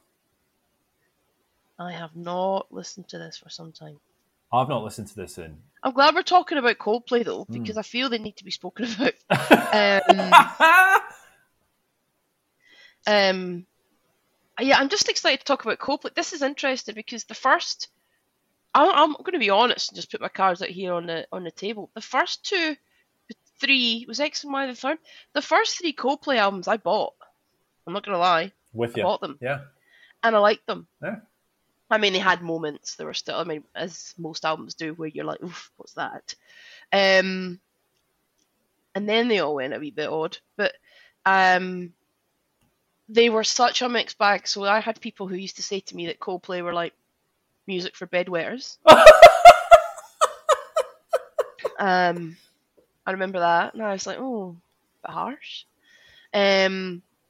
Because they can be whiny. It's just, they're so polarized. I'm really interested to hear, so what our listeners think of their first couple albums. Let's park what we all think of Coldplay now, because they are inflated, egotistical, annoying pricks. But if we pull it back to when they first started, strictly right back, and if people are completely honest with themselves, this is going to be a great episode. So everybody go and listen to Parachutes and be completely honest. Forget what you think about Chris Martin now. Forget what you think about Coldplay now. It's funny, you're talking to yourself here. I feel that. Leslie, forget about what you think about Chris Martin. I am. Like, can it take me back? Because it takes me back. I remember this album. As soon as you say that album, I picture myself walking from my uni house to my campus. It's there. It has memories for me. I picture it all. We went, we're not going to talk too much, but can I get back there? Will this hold up? I'm actually excited because I hate Coldplay now. Is this music for Like, detest. bedwetters? We will answer this that music for question bedwetters? and more next week. Oof, no. You know, I'm also, one thing I'm really excited about, so I'm obviously keen to listen to this again because I haven't for yonks, but also to start listening to some of the other albums because I have the same view as you. Some of their next couple of albums were musically stronger. I'm just, where did it go all wrong for Coldplay in our eyes? Well, oh, jeez, so much. When they became morons and when he started to write shit in his hand, all the time, just do my head in. Live Earth. Oh, So it's going to be a fun, uplifting episode next week. I'm excited because how many albums have Coldplay released? Let's be honest, millions, isn't it? It's got to be at least 100. 7 or 8? It feels like that. It feels like. But kudos to them. And there are some I know nothing about. Yeah. What even came after X and Y? Oh, it's all too much for me now. Hey, it's almost lunchtime. That means you can make it to the fridge for your Kilkennys about now. So quids in. Well, we'll better, like, I've got to be honest. Oh, you're going to wait the 20. What do you think I am? You're going to wait the 23 minutes. Actually, if you look, I've got my gym kit on. I'm about to do my strength session Oh, lovely. now. So I'm about to do some exercise. Oh, wait. Do you want to tell it? We didn't talk about your ankle. Oh. So I was doing my exercise on Thursday in the park. It's playing this. So I was seeing my trainer, and we can do 1-on-1 in the park. And then to warm up, we play this like kind of like game, handball game. I'm quite competitive, don't particularly like to lose. Probably comes as no surprise to anyone. So I went to get it. There was a big divot in the grass on the park. Boom! Sent Kev a picture of my ankle. Oh, It's not good. It doesn't look it's not good, is it? Out like a balloon. It's just, I'm pretty sure that if I looked at my photo roll, it's just injuries. Your injuries every 6 months. There are a lot of injuries. Just, I I've twisted get this, injured I've often. fallen over, I hit my head. It's just It's constant. So I can't do I really can't go walking or anything, but I can do like stuff that, I can do deadlifts and I can do other exercise, because I feel like you have to do some form of something every day in this isolation, yeah. or you're just going to become it's just good for the headspace. So I've picked strength exercises that are more upper body today. Therefore, I can still rest my ankle. I'm walking a bit better today. The swelling's coming down, just in case anyone's concerned. I feel I'll be back on my feet in a couple of days. All right, let's get on out of here. So next episode, Coldplay, Parachutes. Les, rest your ankle up, get better, and we'll see each other next week. Cool. Bye. Bye, everyone.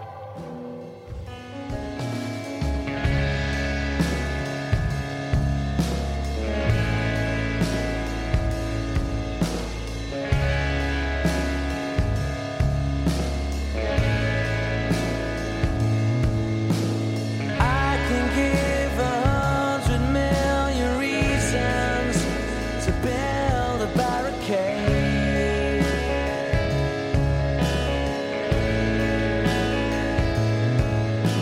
I blame it on the changing of the seasons, the thoughts that I convey.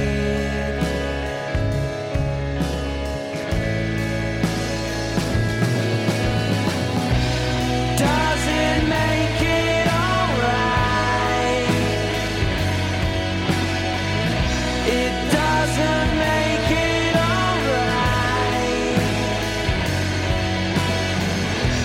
to roll it over my soul, leave me here.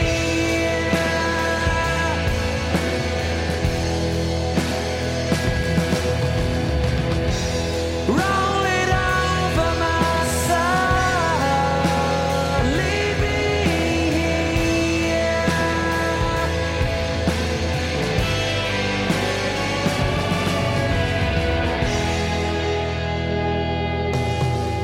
Look around at all the plastic people that live without a care.